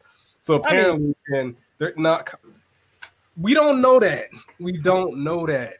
Literally, they bring out a bag of Lay's potato chips, and it probably could be a solution. These niggas suck. It's not that they're bad. Let me not say that. Team USA is not bad. Team USA is used to being pampered in America with American refs, and then they get to international rules, and it's like, oh my gosh, they not calling fouls when I jump into the defender. What do I do? I think it's a bit of arrogance too, because the American teams think that there's the greatest thing since sliced bread, as they also have like players from around the world filling in key parts of their rosters. You know what I'm saying? Like this, and I've heard this said before, and I don't know statistically if it's true, but the trend of more players being more prominent athletes in the States from other countries, but the rest of the world, quote unquote, is catching up. So it's not like the olden days where it's just America's going to run through everybody. Like these other players are literally NBA players too. You know what I'm saying? So, well, I heard another take that a lot of these international players aren't in awe of Team USA anymore. Like they were talking about how when the original Dream Team was out there like busting people's ass by like 50 points by halftime, like the opposing team during the game was trying to get autographs from like Michael Jordan, Charles Barkley. Like they were like fans out there. They weren't out there competing with them because they were just so in awe of them. So as time goes by, as more international players start to fall in love with the game because of the Dream Team, and they start making their way to the NBA and start, having a foothold in there. And now they're establishing themselves as like, you can be a foreign player like Dirk Nowitzki or Rudy Gobert, Giannis, any of these players, and you're like, you can be a big name from another country in the NBA. So now those other foreign players aren't looking at Jason Tatum and like, oh my God, that's Jason Tatum. How you forget about the god Luka Doncic? Yeah, top 5 player, Luka Doncic. who had a quote saying that it was harder to score over there versus the NBA, and people kind of laughed at him, Yeah. So that's a take that I heard. I have not seen any of these games because I never know when they're on. Like I just find out once they're losing, I find out that it's on, but I never know when it's about to start. I think they're on a 12-hour time difference, so they play like that might have something to do with it. Our early mornings. It's like 12 to 14 hours, something like that. So yeah, when they're playing at like 2 a.m, when we're dead asleep. So and also just like the I don't even know if this is an Olympic Committee problem, but there hasn't been a lot of like media push that I've seen. Like you can find the schedule, but it doesn't give you like, oh, it's going to be on this channel at this time, or here's where you can watch highlights of the games you've missed, or here's where you can see, Simone Biles next. It's really just like they're in their own world, and you just kind of get your updates via Twitter. I saw Olympic commercials, but I haven't seen any Olympic. I've seen so many Olympic commercials, so many, all the commercials, not one Olympic event. I was like, yeah, so full transparency. I do not care about the Olympics at all. Like I really do not care. I love the Olympics. The Olympics are my favorite time of, especially the Summer Olympics. I don't really watch the Winter Olympics, if I'm being honest, but I love the Summer Olympics. But I just feel like this Olympics, it's in a weird spot because like everybody has so much going on. Like people have lost entire parts of their family. Like Japan does not want them there. Right, nobody wants us over there. Not, I won't say us. I mean, like nobody wants the Olympics in general. It's just like this has just been a 2-year period of like absolute chaos, and it's just like the Olympics is the last thing on people's minds. Well, what the only part of the Olympics that I did see that was intriguing for selfish reasons, I was at the barbershop and the Olympics were on TV. And I learned that there's like a 3-on-3 Olympic sport now. 3-on-3 basketball, 3-on-3 half court. Oh, yeah, it's like a 10-second shot clock. There's like it's literally like 21. Yeah, you have to score 21 points. It's really rapid paced. It was interesting. The team I saw was like the women's team playing Malaysia. And I'm not going to lie, and I'm not trying to be disrespectful. I respect them as world-class athletes in Malaysia. They are Olympians. Cannot take anything from that. But I feel like that I could possibly field a team of people at the YMCA that could beat Malaysia's team because they were objectively terrible. They lost like 21 to like 5. God damn. Like, they're like air balls, breaking threes. I'm like, Jesus Christ, dog.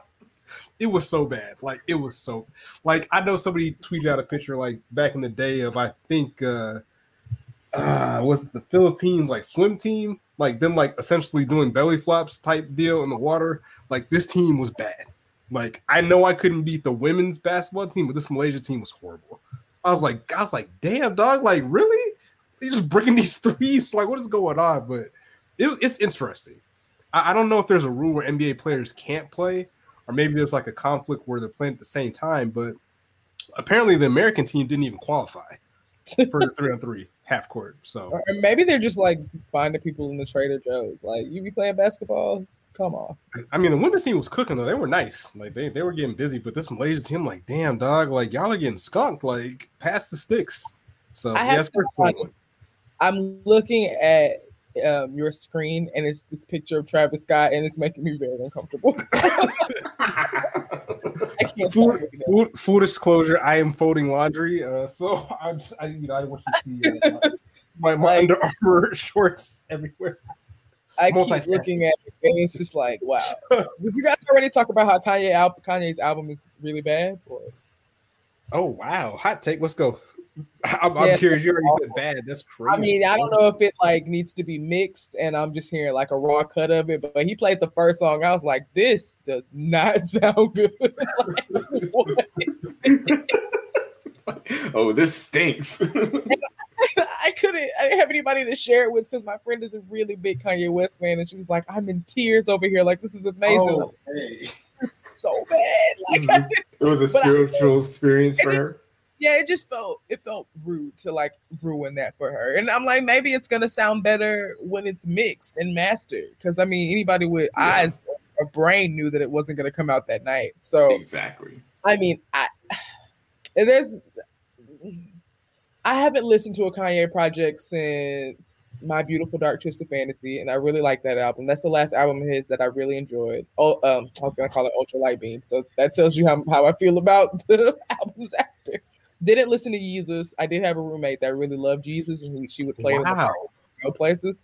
So I didn't listen to Jesus. I listened to Life of Pablo. There are some good songs on there. That other album, I don't even remember what it's called, but it does have a blue album cover. Didn't listen to that at all. Jesus is King. There it is. Didn't listen. What about Ye? You didn't listen to Ye? I don't even know what that is. That was one of the 7 albums he released in 7 weeks or whatever. Oh, yep. Didn't even hear it. Nope. That's news to me. This is literally the first time I've ever heard those words together. You don't need to listen to that one. You can go ahead and skip over that one. Not gonna lie. I was like, yeah, I'm gonna try to listen to Donda. You know, I'm gonna try to put his Donald Trump foolishness aside, and I'm gonna try to listen to whatever he's got. And then I waited 2 hours for this event to start in the beginning. Like it was started at like 7:30. I think it was 9:45, and there was still no show. And then he played the first track, and it sounded like that, and I was like, oh no, never mind. And then all the thoughts came flooding back. Kanye West was supporting Donald Trump. This nigga said slavery was a choice. So like, we're back. Good. And then I was remembering he's awful, and I was like, never mind. He's got it. And we talked about the whole Kanye West problematic things. Again, there's a line for everything, right? Some people can separate the artist from the artistry, and if we're being honest, if that's the bar, what is it the things he said, or was it the support?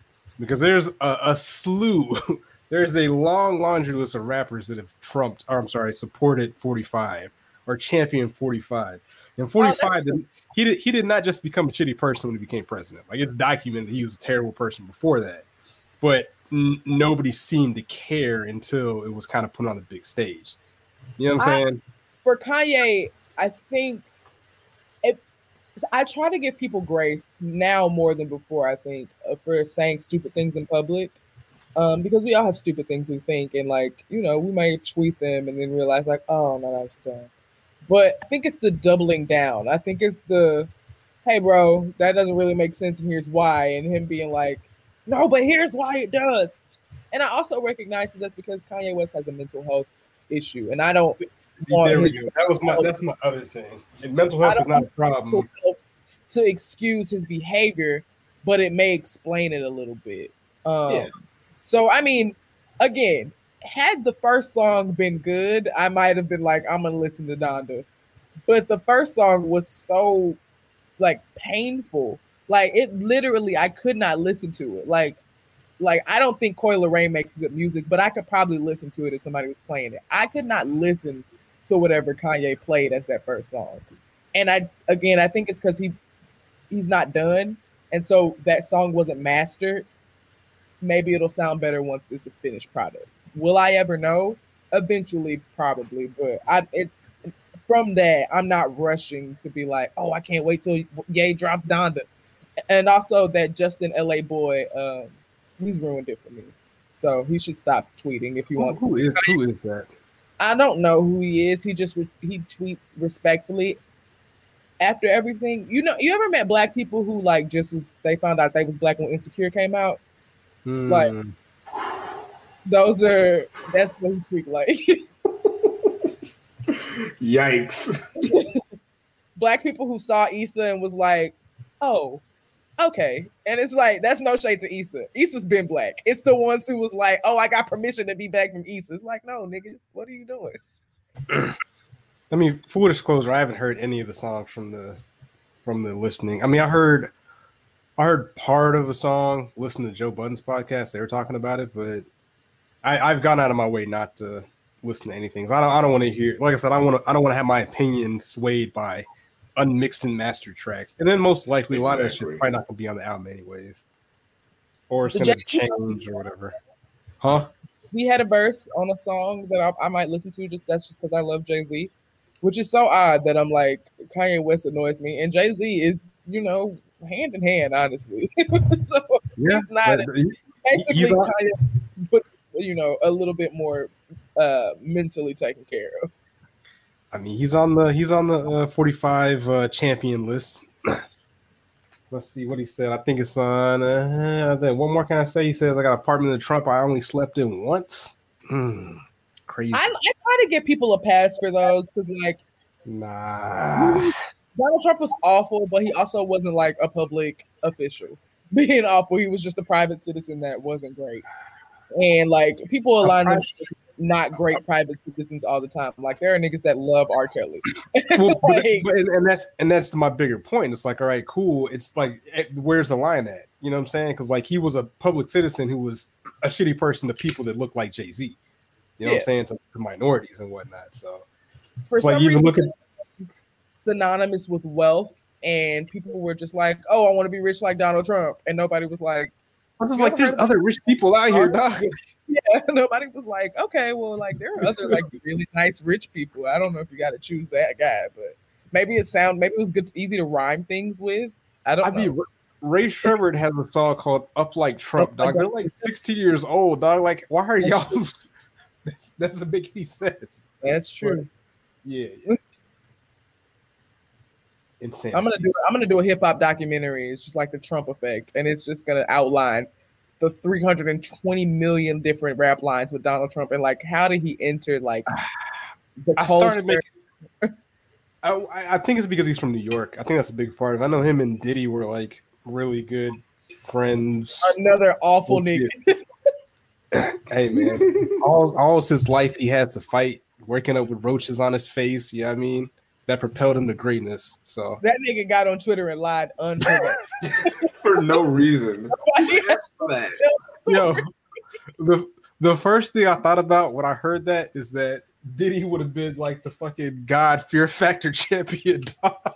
Waking up with 13 roaches on his face, like light work. All right, bet, dog. If I see a roach, I'm taking off the other way, dog. I think it was Carlos Miller who was like, "Roaches don't even roll that deep. Like you only go see you're not about to see 15 roaches together." And I was like, "That's true." No, that's very true. Actually, no. If you go watch Hoarders. If you watch Hoarders, you'll see packs of roaches.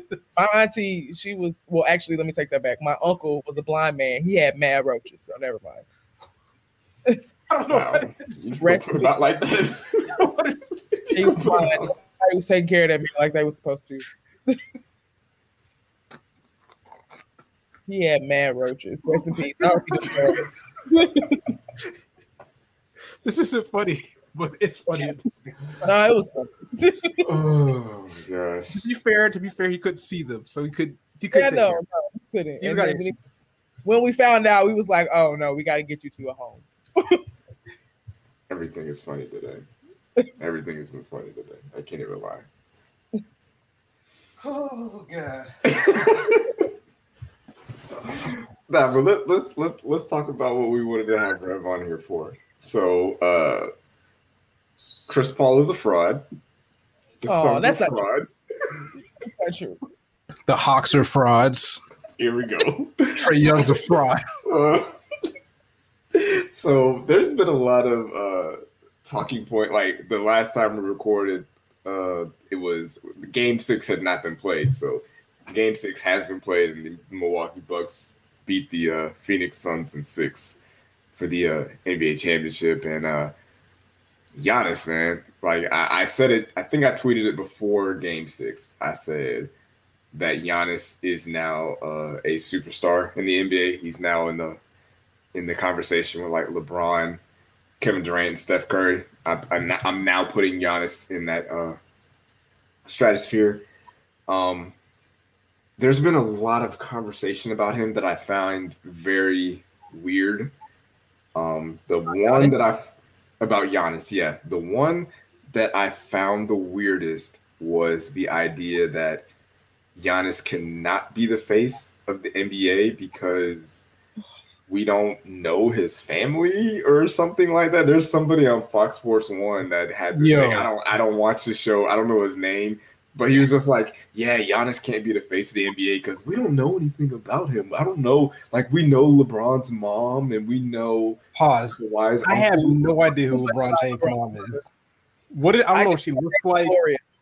I don't know anything about her. I know her name. That's it. I didn't even know her name. I assume she's maybe tall for a woman. That's about all I got. I would guess. This assumption that we all are like in the LeBron James household is insane. But continue. Honestly, I don't even follow LeBron James. I follow his daughter, so I don't. Well, that's who's in charge. That's who's in charge there. So you follow the more important James. So that's the best thing to do. But like, it's like I felt like they were kind of dancing around the idea, like kind of what Stephen A. Smith said about baseball. I don't watch baseball, so I don't know the guy's name, because it's not because he's from different countries, because I don't watch baseball, but he said, or he implied, that a particular baseball player couldn't be the face of the MLB because he needs an interpreter and he's from another country, so he doesn't speak English, so blah, blah, blah, racism, MAGA, whatever. And I feel like that's what we're doing with Giannis, where it's just like, Giannis is from a different country. He speaks a different language. He doesn't play for Team USA. He has a crazy long last name that everybody can't really pronounce. But like, he can't be the face of the league, but we're really pushing this Luka thing. I don't know shit about Luka either. Like, what do you know about Luka? Luka's not from here. Like, he can be the face of the league. I'm about to get okay. I feel like there is a little bit of dang. I hate to do this. Don't hate this. Do it. I feel like it's a little bit of racism in here. I feel like it's a little bit of xenophobia in here. Like, and then there's this weird thing where like athletes are now celebrities, and it's just like we know way too much about people that we get to see on TV. And now that since the Kardashians, I don't want to blame them, but I just feel like they're a perfect like example of this. The Kardashians allowed us into their lives years ago. So we're seeing their boyfriends and the fallouts from those boyfriends and their marriages and their kids. And that type of access to people isn't normal. Like, we shouldn't know that much about people that we only see inside of a TV screen. So this idea that Giannis can't be the face of the league because we don't know his family, it's like, what do his family got to do with this nigga playing basketball? Like, we see his brothers. They're all his brothers. They're all NBA champions. Like, we don't need to know his kids' names. I just found out his girlfriend or wife or whatever is pregnant again. Like, these types of things are not our business. Is he a good basketball player? Yes. Is he charismatic? Absolutely. Giannis is delightful. He showed me that more so now. Like, I didn't really see it before, but now just with the Chick-fil-A thing, I was like, wow, you're a wholesome young man. Like, I like you. You're a good guy. He tells amazing, corny jokes. Like, I feel like he checks the boxes. He's talented. He's charismatic. You may not be able to say his last name, but you can say Giannis. Nobody calls. You can. It doesn't matter. His first name is marketable enough. I mean, he sells tickets. When did you ever think that you would see a Milwaukee Bucks arena packed? You probably didn't. Never in your life. No. So he's checking all these marketability boxes. Who cares where he's from? And I think there's just this weird thing about like Americans and wanting to see and wanting people to be able to speak perfect English to make them the doesn't matter. Leagues or the stars of our television shows, or wanting people to know what the stars on the flag mean and what all the 13 stripes mean. Like, who cares? Like, these celebrities are not people that we need to. They're just people that we walk by on the street. That we don't need to know their lives for them to be marketable. That Stephen A. Smith ushered in that really stupid train of thought. And now I feel like people are just looking for a talking point because they just want to be cool on Twitter, but it's absolutely ridiculous. Giannis can absolutely be the face of the league, and whether you like it or not, he is the face of the league. You will be hard pressed from this moment forward to find any advertisement, any talking points, anything that doesn't involve Giannis, the NBA champion.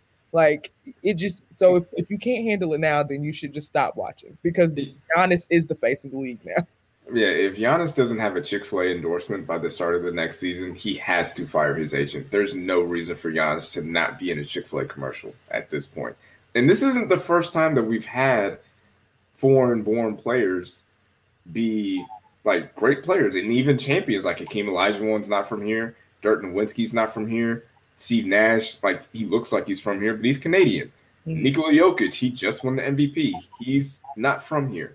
Like, you can be you don't have to be an American-born, American-raised player to be successful in the NBA. And I think that's why I don't think the NBA is the best league. I still prefer the NFL, but I understand why people say it's more popular worldwide, because you can come from Africa or Greece or Canada and anywhere and make yourself successful in the NBA and it not matter.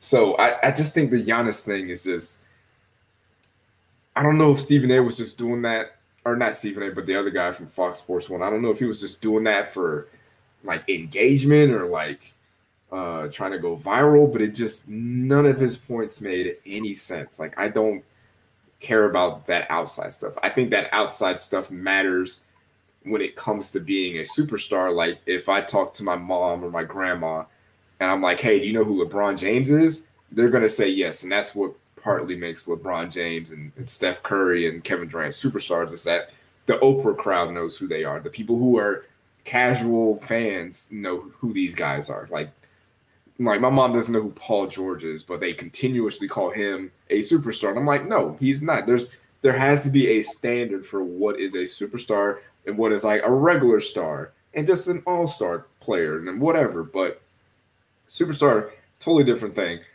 Another conversation that I saw being had was that they're doing the, do you want to do it the hard way, being the guy who just stays with your team and just grinds it out and, you know, stays in the small market and doesn't join the super team? Or do you want to be like, you know, James Harden and desert your team and go to a super team and whatever? So now there's a conversation about like, is Giannis's one ring more valuable than the rings that Kevin Durant won in Golden State because he went to a super team? First I of don't all, understand. I will say this until the day that I die. Super teams do not exist. NBA players are just NBA players, and sometimes they play together. Like, you don't get extra grind hard points for sticking it out with a team for 6 years and then finally winning a championship. If the goal is a championship, if you get to the end of your career, Chris Paul, if he never wins a ring, will get to the end of his career, and despite all of his accomplishments and all of the great things he's done and all of the things we've seen from him on the court, he will always be judged by not getting a ring. Carmelo Anthony has the same issue. And they don't give them credit for that. Melo is Melo. Like, everybody want to be Melo. But at the end of the day, he will always be judged for not getting a ring. Charles Barkley he will have to sit across from Shaquille O'Neal for the rest. You got one of these, buddy. You got one of these, buddy. Like, oh, come on.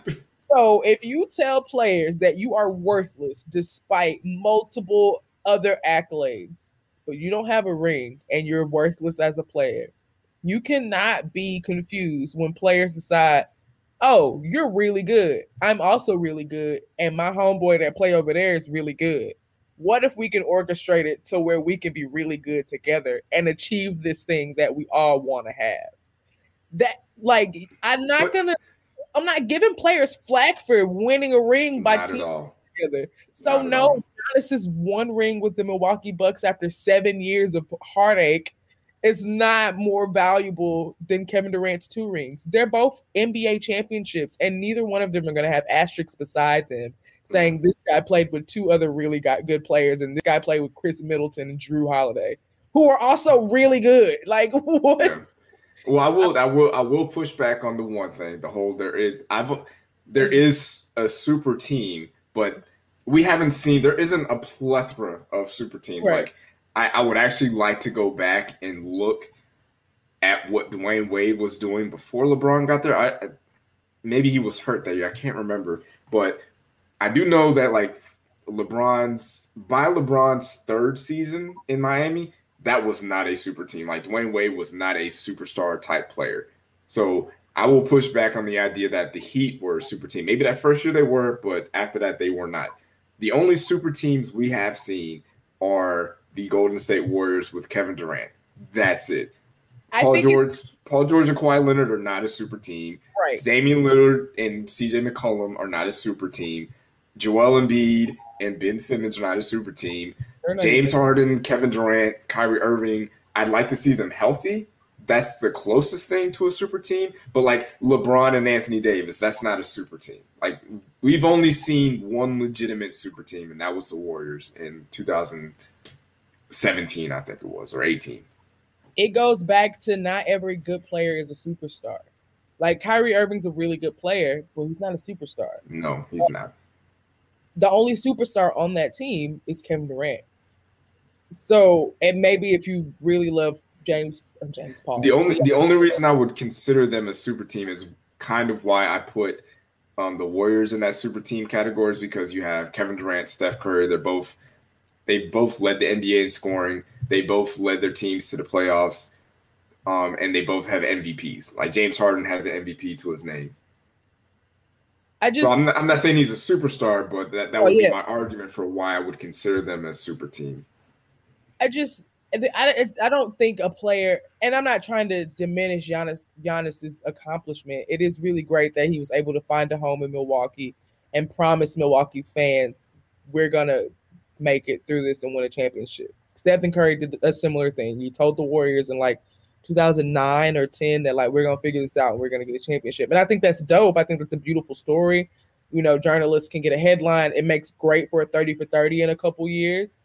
But I don't think that he gets a hustle award for sticking it out with the team that drafted him. Sometimes it doesn't work out, and sometimes you have to make moves to win.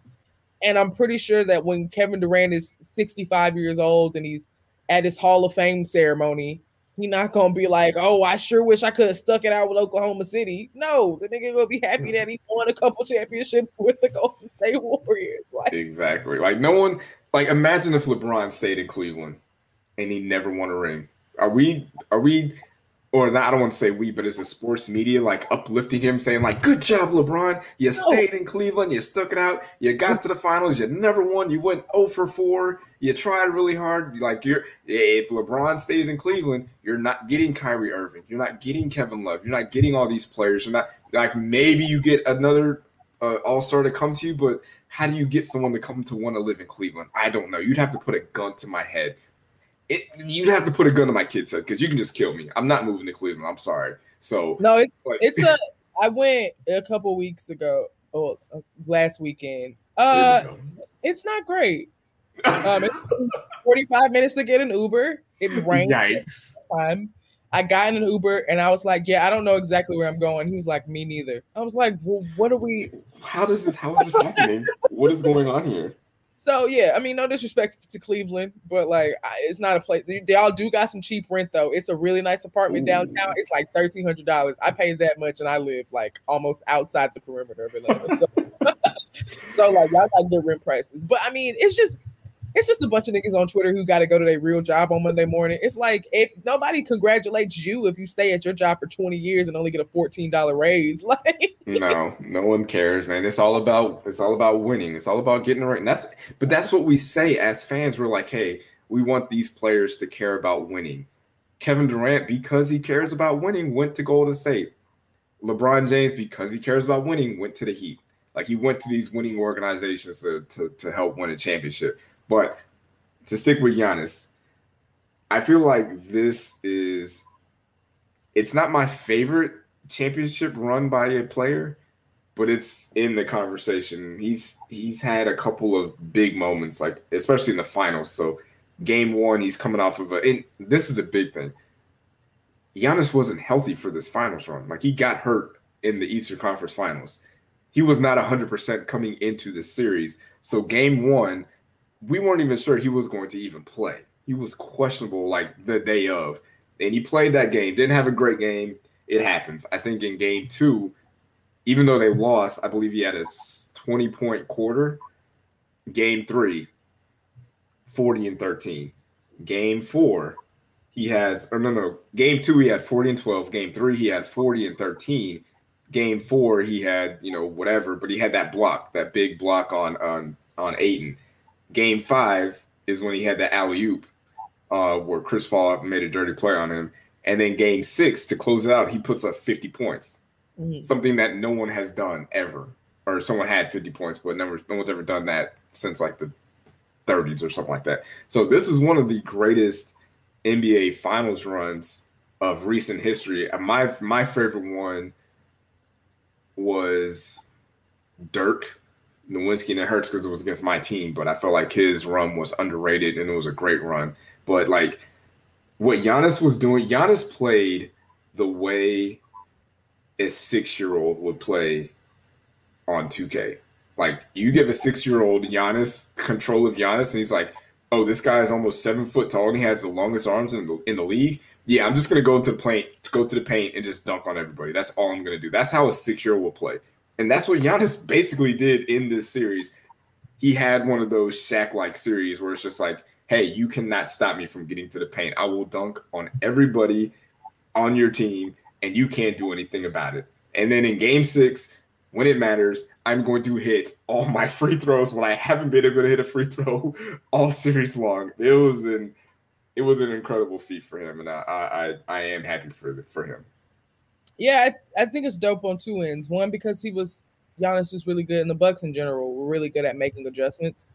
It seemed as if they had actually like legitimately learned from each game and each like mistake that was like we almost got him. And it made for a really good finals run. I think for just Giannis personally, this was a kid that was like, I'm just playing basketball because it's a way to get my mama to not work 3 jobs. And so he was just like trying to help out around the house and started playing basketball. And, now he's an NBA champion at 26 years old. Like and that's the scary part, that he just had one of the all-time great NBA Finals performances at 26 years old. Like, it's about to be a long next couple years for the guys around the league. Like, Giannis isn't getting worse anytime soon. If he develops a floater, just a little floater, like, because I'm kind of over this idea that Giannis needs a 3-pointer. Just give him a little floater or a little hook shot. How do you stop him? Because he's bigger than everybody on the court. Like, he sees everybody. He can defend easily. Like, I mean, yeah, anything that Giannis adds to his current arsenal. Like, again, he's only 26 years old. So he's got at least another 4 to 5 years to just every season just add something to his game. And he's gonna continue to be unstoppable. So I think that's dope. Do I think that we'll see Milwaukee win another championship? No. This feels very, and how I mentioned the Dallas championship, that's kind of what this feels like. This feels like one of those, it's like Heat, Spurs, Lakers, Pistons, Spurs, Warriors, Bucks, and then it's going to be probably Lakers, Nets, Warriors probably in there. But just for perspective on what Giannis has done already at 26, 5-time All-Star, Defensive Player of the Year, 2-time MVP, Finals MVP, NBA champion. Like, the only players that can say they have won Defensive Player of the Year, NBA Finals MVP, and regular season MVP is like Hakeem Olajuwon and Michael Jordan. Like, that's rarefied air right there for him to be able to accomplish that at such a young age in a city like Milwaukee with a nigga named Chris that spells it with a K and a nigga named Drew that spells it with a J. That's probably the most impressive feat. Again, Giannis wasn't a kid that grew up with hoop dreams. Like, I think he started playing basketball at like 13 or 14. Like, he didn't grow up wanting a hoop. So, and this is a kid who for a long time didn't really belong to a country. Like, he wasn't an official Nigerian citizen. It took him a while to get Greek citizenship, mostly because they're super racist. And they didn't even care for Giannis as a person until he started getting famous. And now it's like, oh, he's the Greek freak. But it's like, this is a kid who like came up through hardship and just saw basketball as a way to make his family some money. And here he is, one of the most marketable faces in the NBA. He's an NBA champion. He has all these accolades that are only going to continue to mount as he matures in the league. I mean, and then again, he's an absolute delight to hear speak. He used to have tweets where he talked about trying a smoothie for the first time. Like, this guy is all around. Like, if I had to choose an NBA player that just felt like all around like good, and like this is a player that is also a good player, but like I would show my kids a movie with him in it, it'd be honest. Yeah, for sure. He's kind of a little bit of that Steph Curry, like, innocent, wholesome type guy, even though Steph Curry is the cockiest player in any sports history, like ever. That nigga love Jesus, but he be cussing and like he will bust your ass. I be seeing his lips cuss. He cuss a lot. and then pray for you. Like, don't shoot a three in my eye, turn around before it goes in, and then do this thing to God. Don't do that, because that's gonna make me want to fight you. Don't do that. Like, that's disrespectful. Like catching a youth pastor at the bar. Oh yeah. Oh my goodness. Yeah, but what was I gonna say about Giannis? What was I gonna say about him? Fuck, I lost my train of thought. We were talking about Jordan, Giannis. Fuck. I completely lost my train of thought. I'm getting old. But we'll get back to Chris Paul very quickly. I don't think Chris Paul is a fraud. I do think Chris Paul is old, and I do think Chris Paul got a little gassed. And I also think just the weight of the moment was a lot. Like, he's 36 years old, playing in his first NBA Finals. He has to be the guy, but he's also, kind of hurt, and I say that like very, like he's only kind of hurt. But, fatigue can hit you at any point. I think he was gassed. I think that Devin Booker tried to give it his best, but again, I think the weight of the moment was just a little too much for him, because there is a point where he was just god awful up and down the court. I think DeAndre Ayton, I think the entire Suns squad was a little bit frightened by the moment. And I just feel like the Bucks, they took those first two games were tough. But again, the Bucks were really good at making adjustments, and they were really good at knowing that like 2 games out of 7 ain't half bad. So there's always time, and I just feel like the Suns kind of took their 2 wins early and felt like they could coast, and they didn't go back and see where they could improve. There were several times where they could have sealed the deal, and they just collapsed at the end, and they were handing Chris Paul the Finals MVP after Game 1. Yeah, they were like, "Oh, Chris Paul deserves this. He's been in the league for whatever." I'm like, "Okay, it's only Game 1." It was right around Game 3 where I was like, "Nah, the Suns may not do this." Like, it was like they just started. I won't say they got careless. I don't ever want to say an NBA player got careless, but I do think that they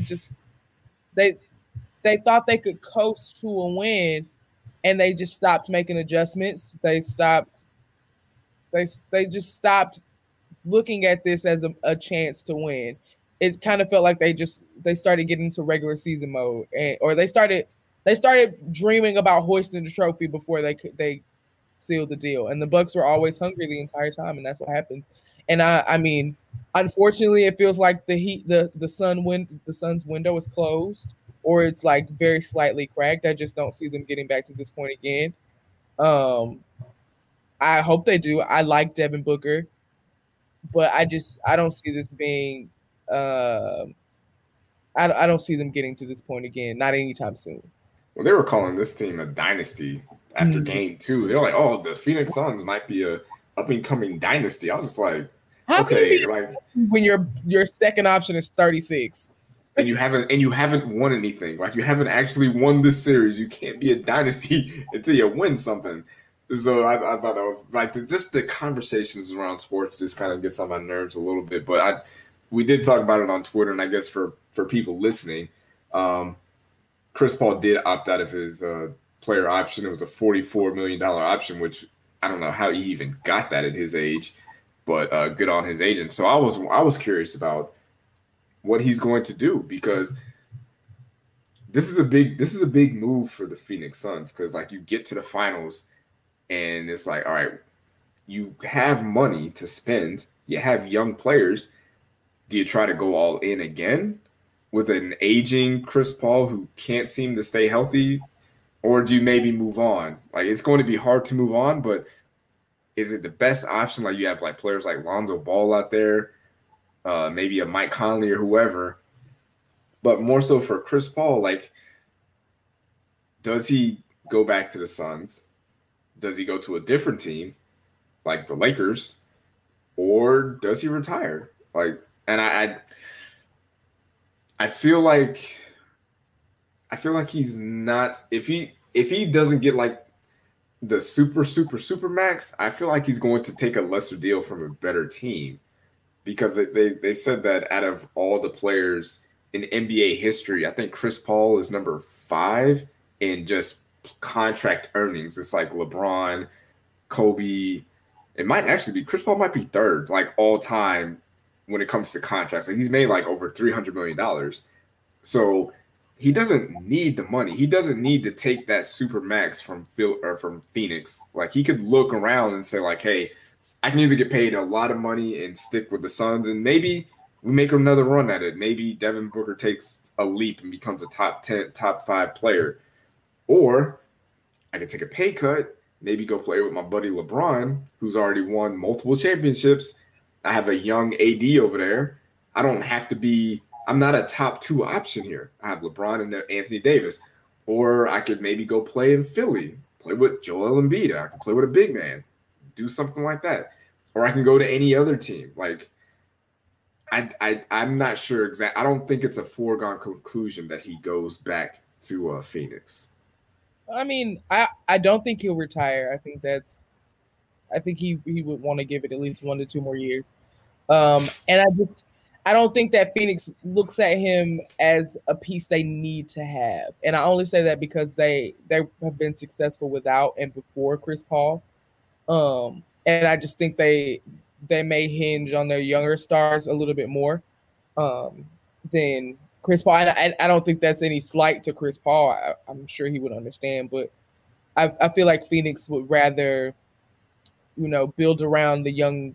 They would rather build around Devin Booker than use money on Chris Paul. That said, I do think that it's likely that he'll take a pay cut, not a huge pay cut. I don't see Chris Paul taking a huge pay cut, but I do think he'll accept a little less money to go to a team that takes some of the pressure off him as an option, which could be the Lakers. He could be a veteran point guard presence to where he can facilitate a little bit more and not have to worry about being the bucket getter. You don't have to put up 30 for the team to win. You don't have to even put up 20, 25 for the team to win. He can go out and facilitate and make sure other people get shots and then, score when necessary.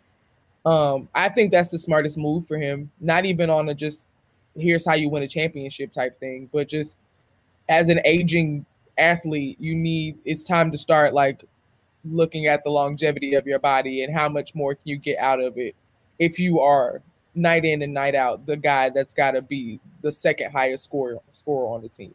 So I think it'd be smart for him to go be a veteran presence on a pretty much championship ready team.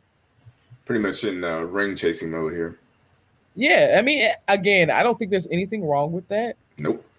So if there's a team out there who is on the cusp of championship dreams, I do not think that it is any lesser of a statement on Chris Paul if he's like, this is how I'm gonna get a championship. I don't mind being the old guy on the team for them. Do I think he'll sit on the bench and only play 10 minutes a night?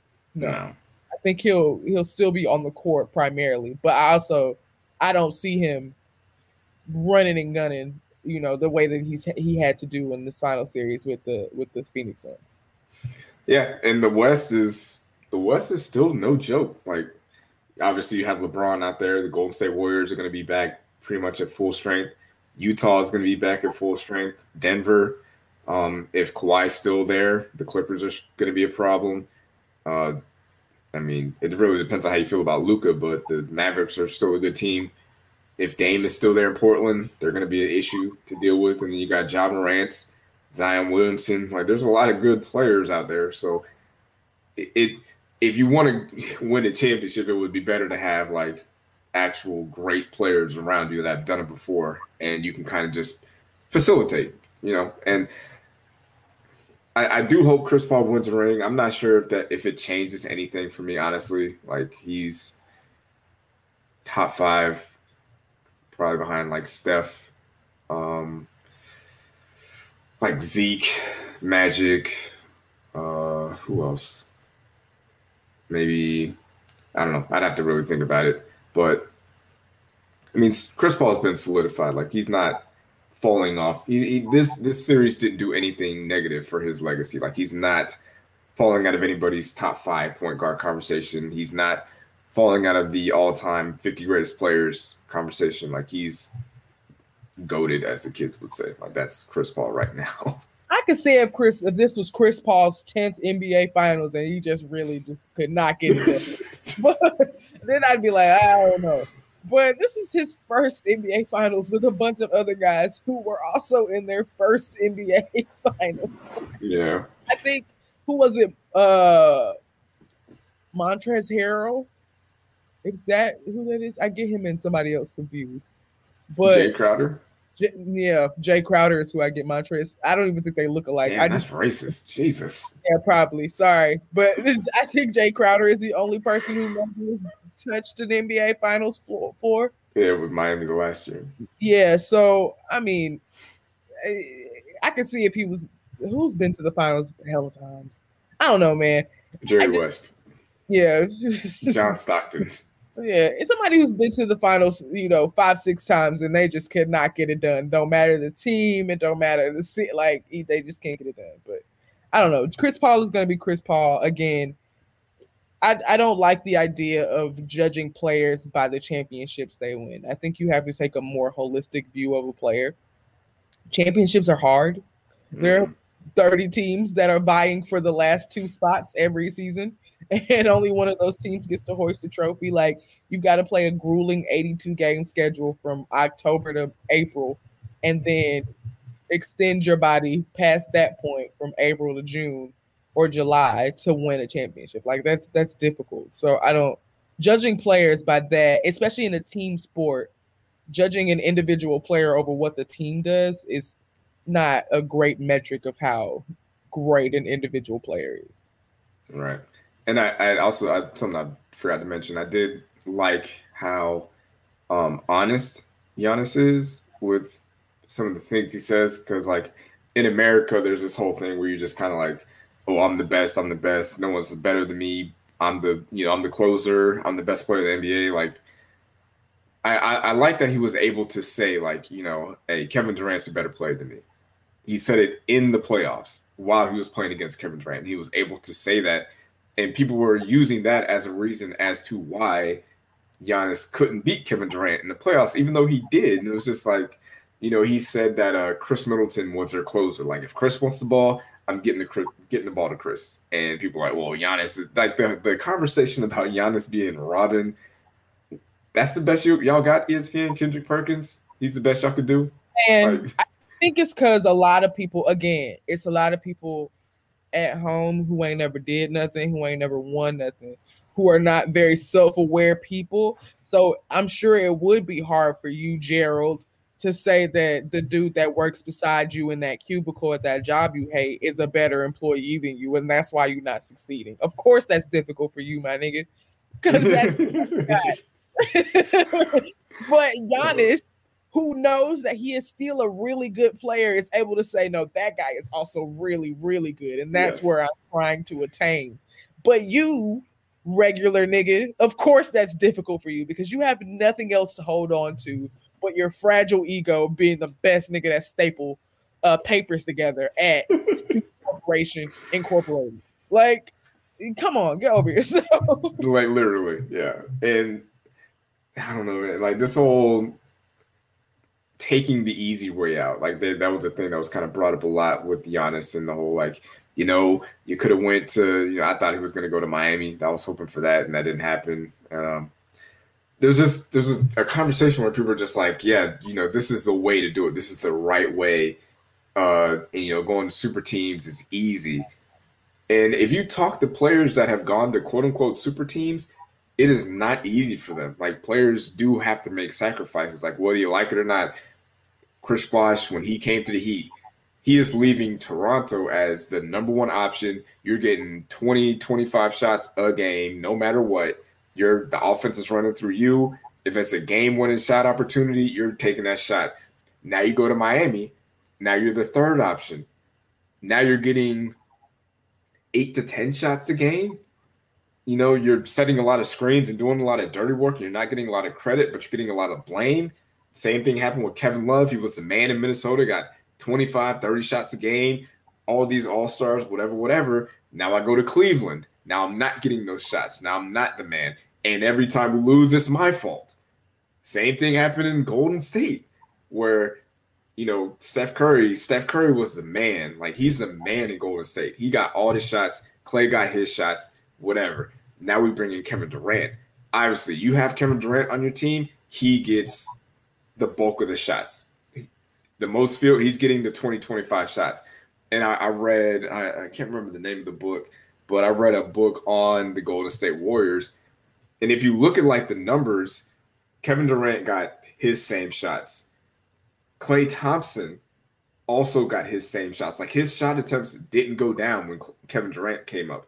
Steph Curry was the guy that had to sacrifice. So imagine you being 2-time MVP, 1-time champion, 1-time unanimous MVP, whatever time All-Star, and I got to take a back seat to Klay Thompson. Like, Klay Thompson's getting more shots than me. Like, I get it for Kevin Durant, but for Klay Thompson, and maybe that's kind of like the dynamic that you have to do to keep the team running smoothly. But let's not act like because James Harden rightfully left Houston, because that team was ass. He rightfully left that team to go to Brooklyn, that he isn't sacrificing.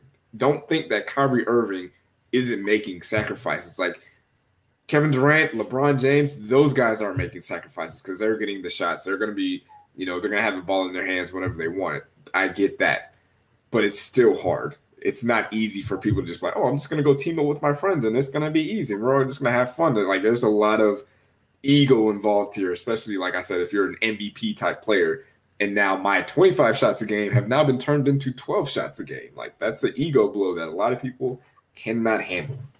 Yeah, I think that NBA players make it look really easy because I think that there's still a pretty prevalent notion that playing basketball for a living is not as difficult as a 9-to-5 where you have to deal with the public or whatever. And NBA players make their jobs look really easy, so I think it's not hard for fans to kind of get it misconstrued about what it is like to either bounce from team to team or go and team up with other really good players. Like, it's not difficult to underestimate the work that goes into. I've got to go play 82 games a season with these guys who are my friends, but now they are also my coworkers, and my friends have greatly diminished what I do as a player. Like, I'm a player who likes to do this, and that at will, and before I got here, I was able to.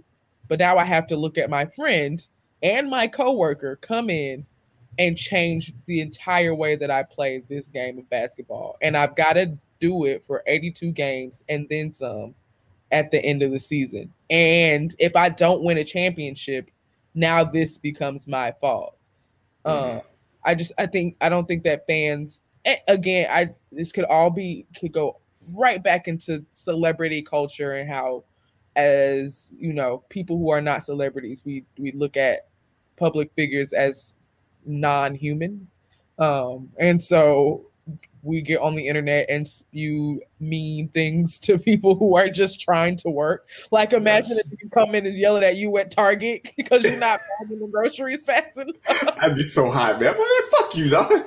Right, like, I'm doing my best. Coming and telling you that your job don't look that hard. Why aren't you better at your job? But I could do that.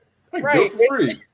And it's like, well, maybe you don't. Maybe you couldn't do it. Like, timesheets are hard at the end of the week. Like, I balance budgets. You don't know what my job is like. But still, we get on Twitter and we get on Facebook and we get on, you know, ESPN at prime time and tell these niggas that they suck at their job that we don't do. So why can't you hit your free throws? Like literally. Like, there was the conversation about Giannis and his free throws, and everybody was like, you're a professional player. How can you not hit these free throws? They're so easy. Like, if you're one of those people, go to your local YMCA or to your local gym, get a basketball, and shoot 100 free throws in a row, and let me know 76 of them. You're going to miss so many. You really don't understand how difficult it is to make it to where they've made it. But at the end of the day, I feel like this was a pretty good season. I think the injuries kind of put a damper on it towards the end, but it did kind of give us a little insight into what we're getting next year. I think next year is going to be a very exciting season. So I think we did this last week, or last time we were on. We got your NBA Finals predictions after like the second round of the playoffs or whatever. So for next season are way too early. NBA Finals picks. Who do you got? I mean, I think it's easy to go with the obvious choices right now. At least I think getting a healthy LeBron. These guys finally get like an off season, like they don't come back until October. I don't see any reason to not pick Lakers Nets. Mostly because I just don't. I don't want to discount the Bucks, but I just feel like this was lightning in a bottle for the Bucks. Because if we're being honest, the Bucks were, a toenail away from not being here. Yeah, we forget about how Kevin Durant was busting their ass in the entire series. He was exhausted. So yeah. I feel like if we get a healthy KD next season, and a healthy LeBron and company, and they get rid of Kyle Kuzma for literally Doritos if they want to, I think they'll be fine. But don't discount the Knicks. Actually, discount the Knicks. The Knicks are awful guys. Please do that. Please discount them. If we want to talk about a fluke season for anybody, let's talk about a fluke season for the New York Knicks. And they still lost in the first round. So get out of here. Yeah, I'm about sick of them, honestly. And their fans. Just them in general. And you niggas are delusional. I'm going to go. I'm going to take a different approach. I do think it's going to be Brooklyn coming out of the East. I just feel like if Kevin Durant and James Harden can figure it out, and you have Kyrie Irving as your third option, I think it's going to be hard to beat that team coming out of the East. All they have to do is just be average. If they can just be average at defense, they should run the East pretty easily. Coming out the West, I'm going to go with the Golden State Warriors. I think Steph is going. I think Steph kind of came out with something to prove last year. Towards the end of the season, Klay Thompson has something to prove. Wiseman, I think he takes a leap as a center. Draymond Green kind of drops down to the fourth option, but he can still run the floor and pass the ball. And I feel like they have a lottery pick. They have the number 7 pick. I feel like they moved that for somebody. I don't know who, but I feel like if they can move that pick for an all-star caliber player, then I think that puts them in the driver's seat for to come out the West. So I can tell you who not to expect. Don't expect anything from Portland. Love Damian Lillard. Yeah. Also think CJ McCollum is cool, despite other personal issues that I have with him that I will not allow. He's just a guy. I will not say my issues with him on the internet at any point. I will keep it. So, but tell me offline. Tell me on Twitter. Right. Don't expect anything from Portland. I would not expect much from Dallas. I also would not expect much from any other California-based team that is not Golden State or the Lakers. Sorry. Is Kawhi a Clipper next year? I mean, I'm sure he's a Clipper, but I don't think he's an enthusiastic Clipper. I think he's this there. Yeah. He's there cashing checks. Yeah, he's just a casual Clipper. I would not expect much. Atlanta fans are going to hate me, but I would not expect a championship run from Atlanta. I think you can expect. Wow. You know what? Clip that. Let's go ahead and clip that. We're going to send that out, and you're done. You can expect them to maybe hit second rounds. I just don't expect I don't expect championship aspiration for Atlanta. Don't expect anything from the Knicks. Never expect anything from the Knicks. Don't expect anything from the 76ers. I'm really tired of y'all telling me to trust the process. The process is stupid. Blow it up. It's over. Don't expect anything from any other really like mid-market team. Of course, Minnesota's not going to do anything. Wouldn't expect anything from the Pelicans. I think that Charlotte will continue to be a fun young team to watch because LaMelo is just fun. But yeah, it's going to be a usual suspects. this time next year, or May-ish of next year. You'll see the guys that you expected to see in again, Atlanta fans, I'm not saying that the Atlanta Hawks will be bad. I think that they're a really good emerging team. I just don't think that the Atlanta Hawks will make a championship push next season. All right, well, you said it, not me. The views of Rev do not represent me or my employer or this podcast. I want y'all to know that I be muting niggas. So, like, I will simply just not respond to you. I don't care. It's the internet. I can just log off. So. I'll just stop looking at my phone. Yeah, I don't care. Like, I got other stuff to do. I be stalking Vince Staples' Instagram. Whatever. Just go find another app to be on. Okay.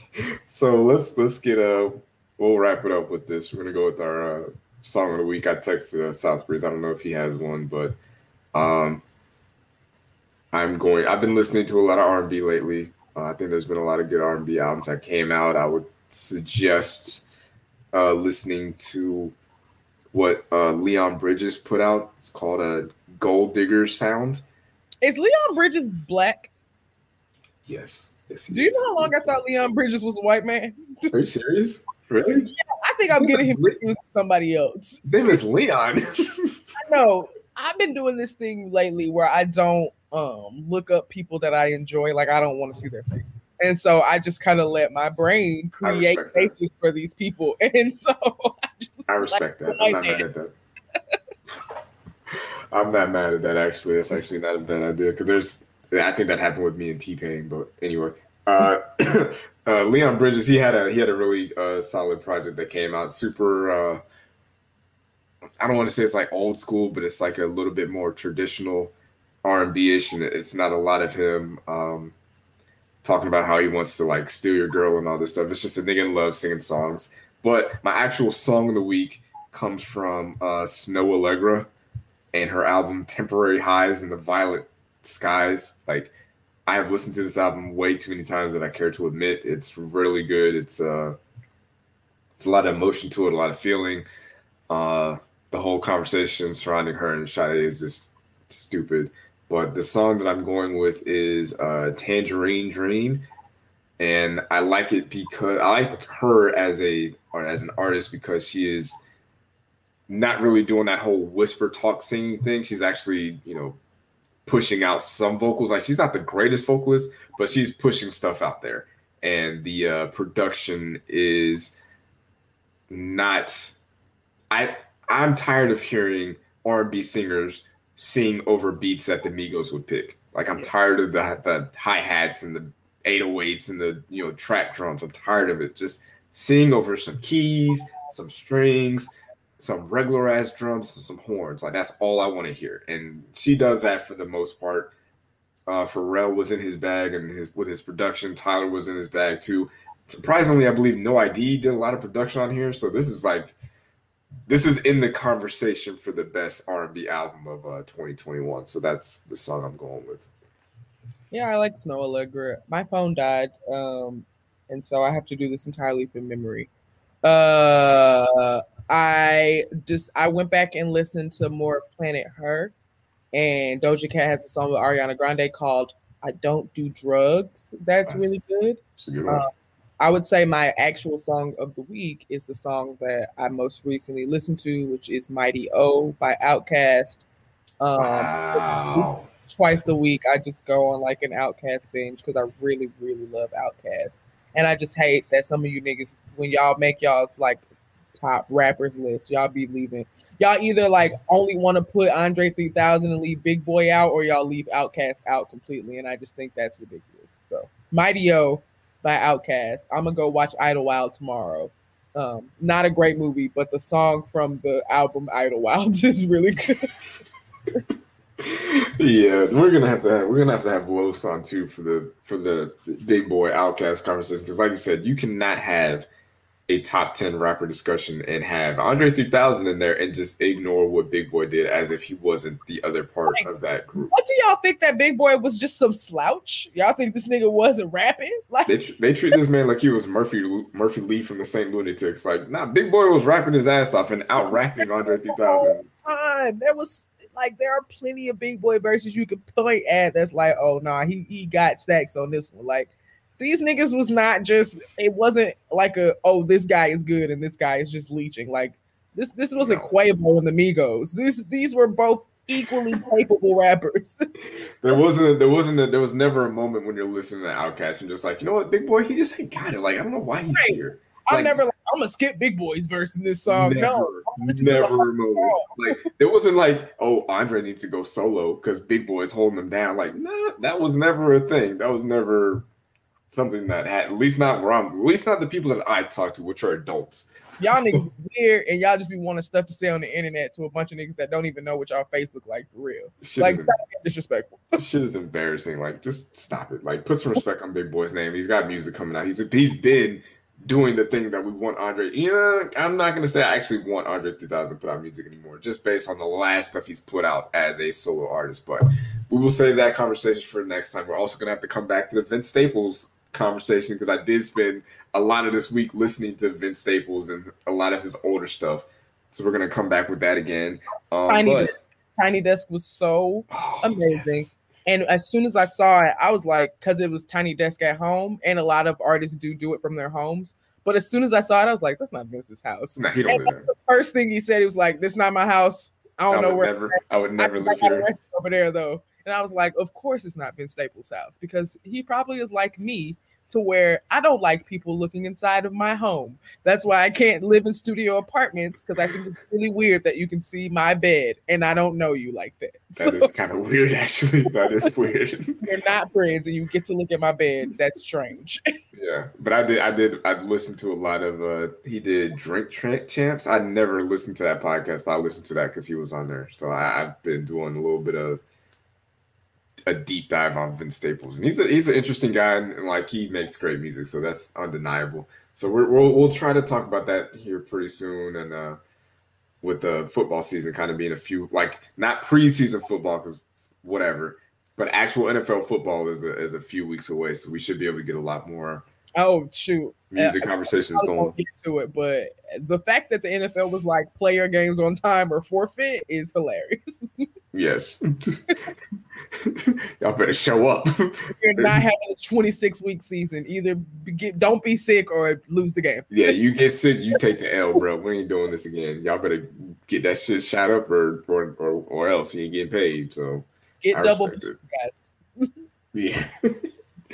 All right. So as always, thanks to Rev for showing up. Thanks to I Keep My Socks On for showing up. Shout out to KJ for coming in with the big, 18-year-old testosterone on 1,000 energy. Everybody in the chat for showing up. Chan, that boy, GA, King Quest. Shout out to Los, he was on last week. We're definitely gonna bring him back on. Shout out to Adolphus, El Chapo, South Breeze. Everybody that rocks with us. Leave a 5-star review on Apple Podcasts. Subscribe to the YouTube channel. Go to adamandeve.com. Buy some stuff to do the whatever it is that you guys do as an adult, and use code KTSE. What else? Shout out to Atlanta Hawks Twitter, because they are going to hate this episode after they hear it, especially from you and South Breeze. Share the podcast, retweet the podcast, subscribe to it on your mom's phone or your grandpa's phone or whoever. I think that's it. So I can't really close this out because South Breeze left, so I'm just going to exit it out. So thanks for stopping by. South Breeze, make sure this is the final quote. Get that BBL if you want it, but make sure that you pay good money for it. If I was on Deezus Samero, I would want that to be my rainbow. My rainbow. Get the BBL, but pay good money for it. Wise words to live by. We out. Peace.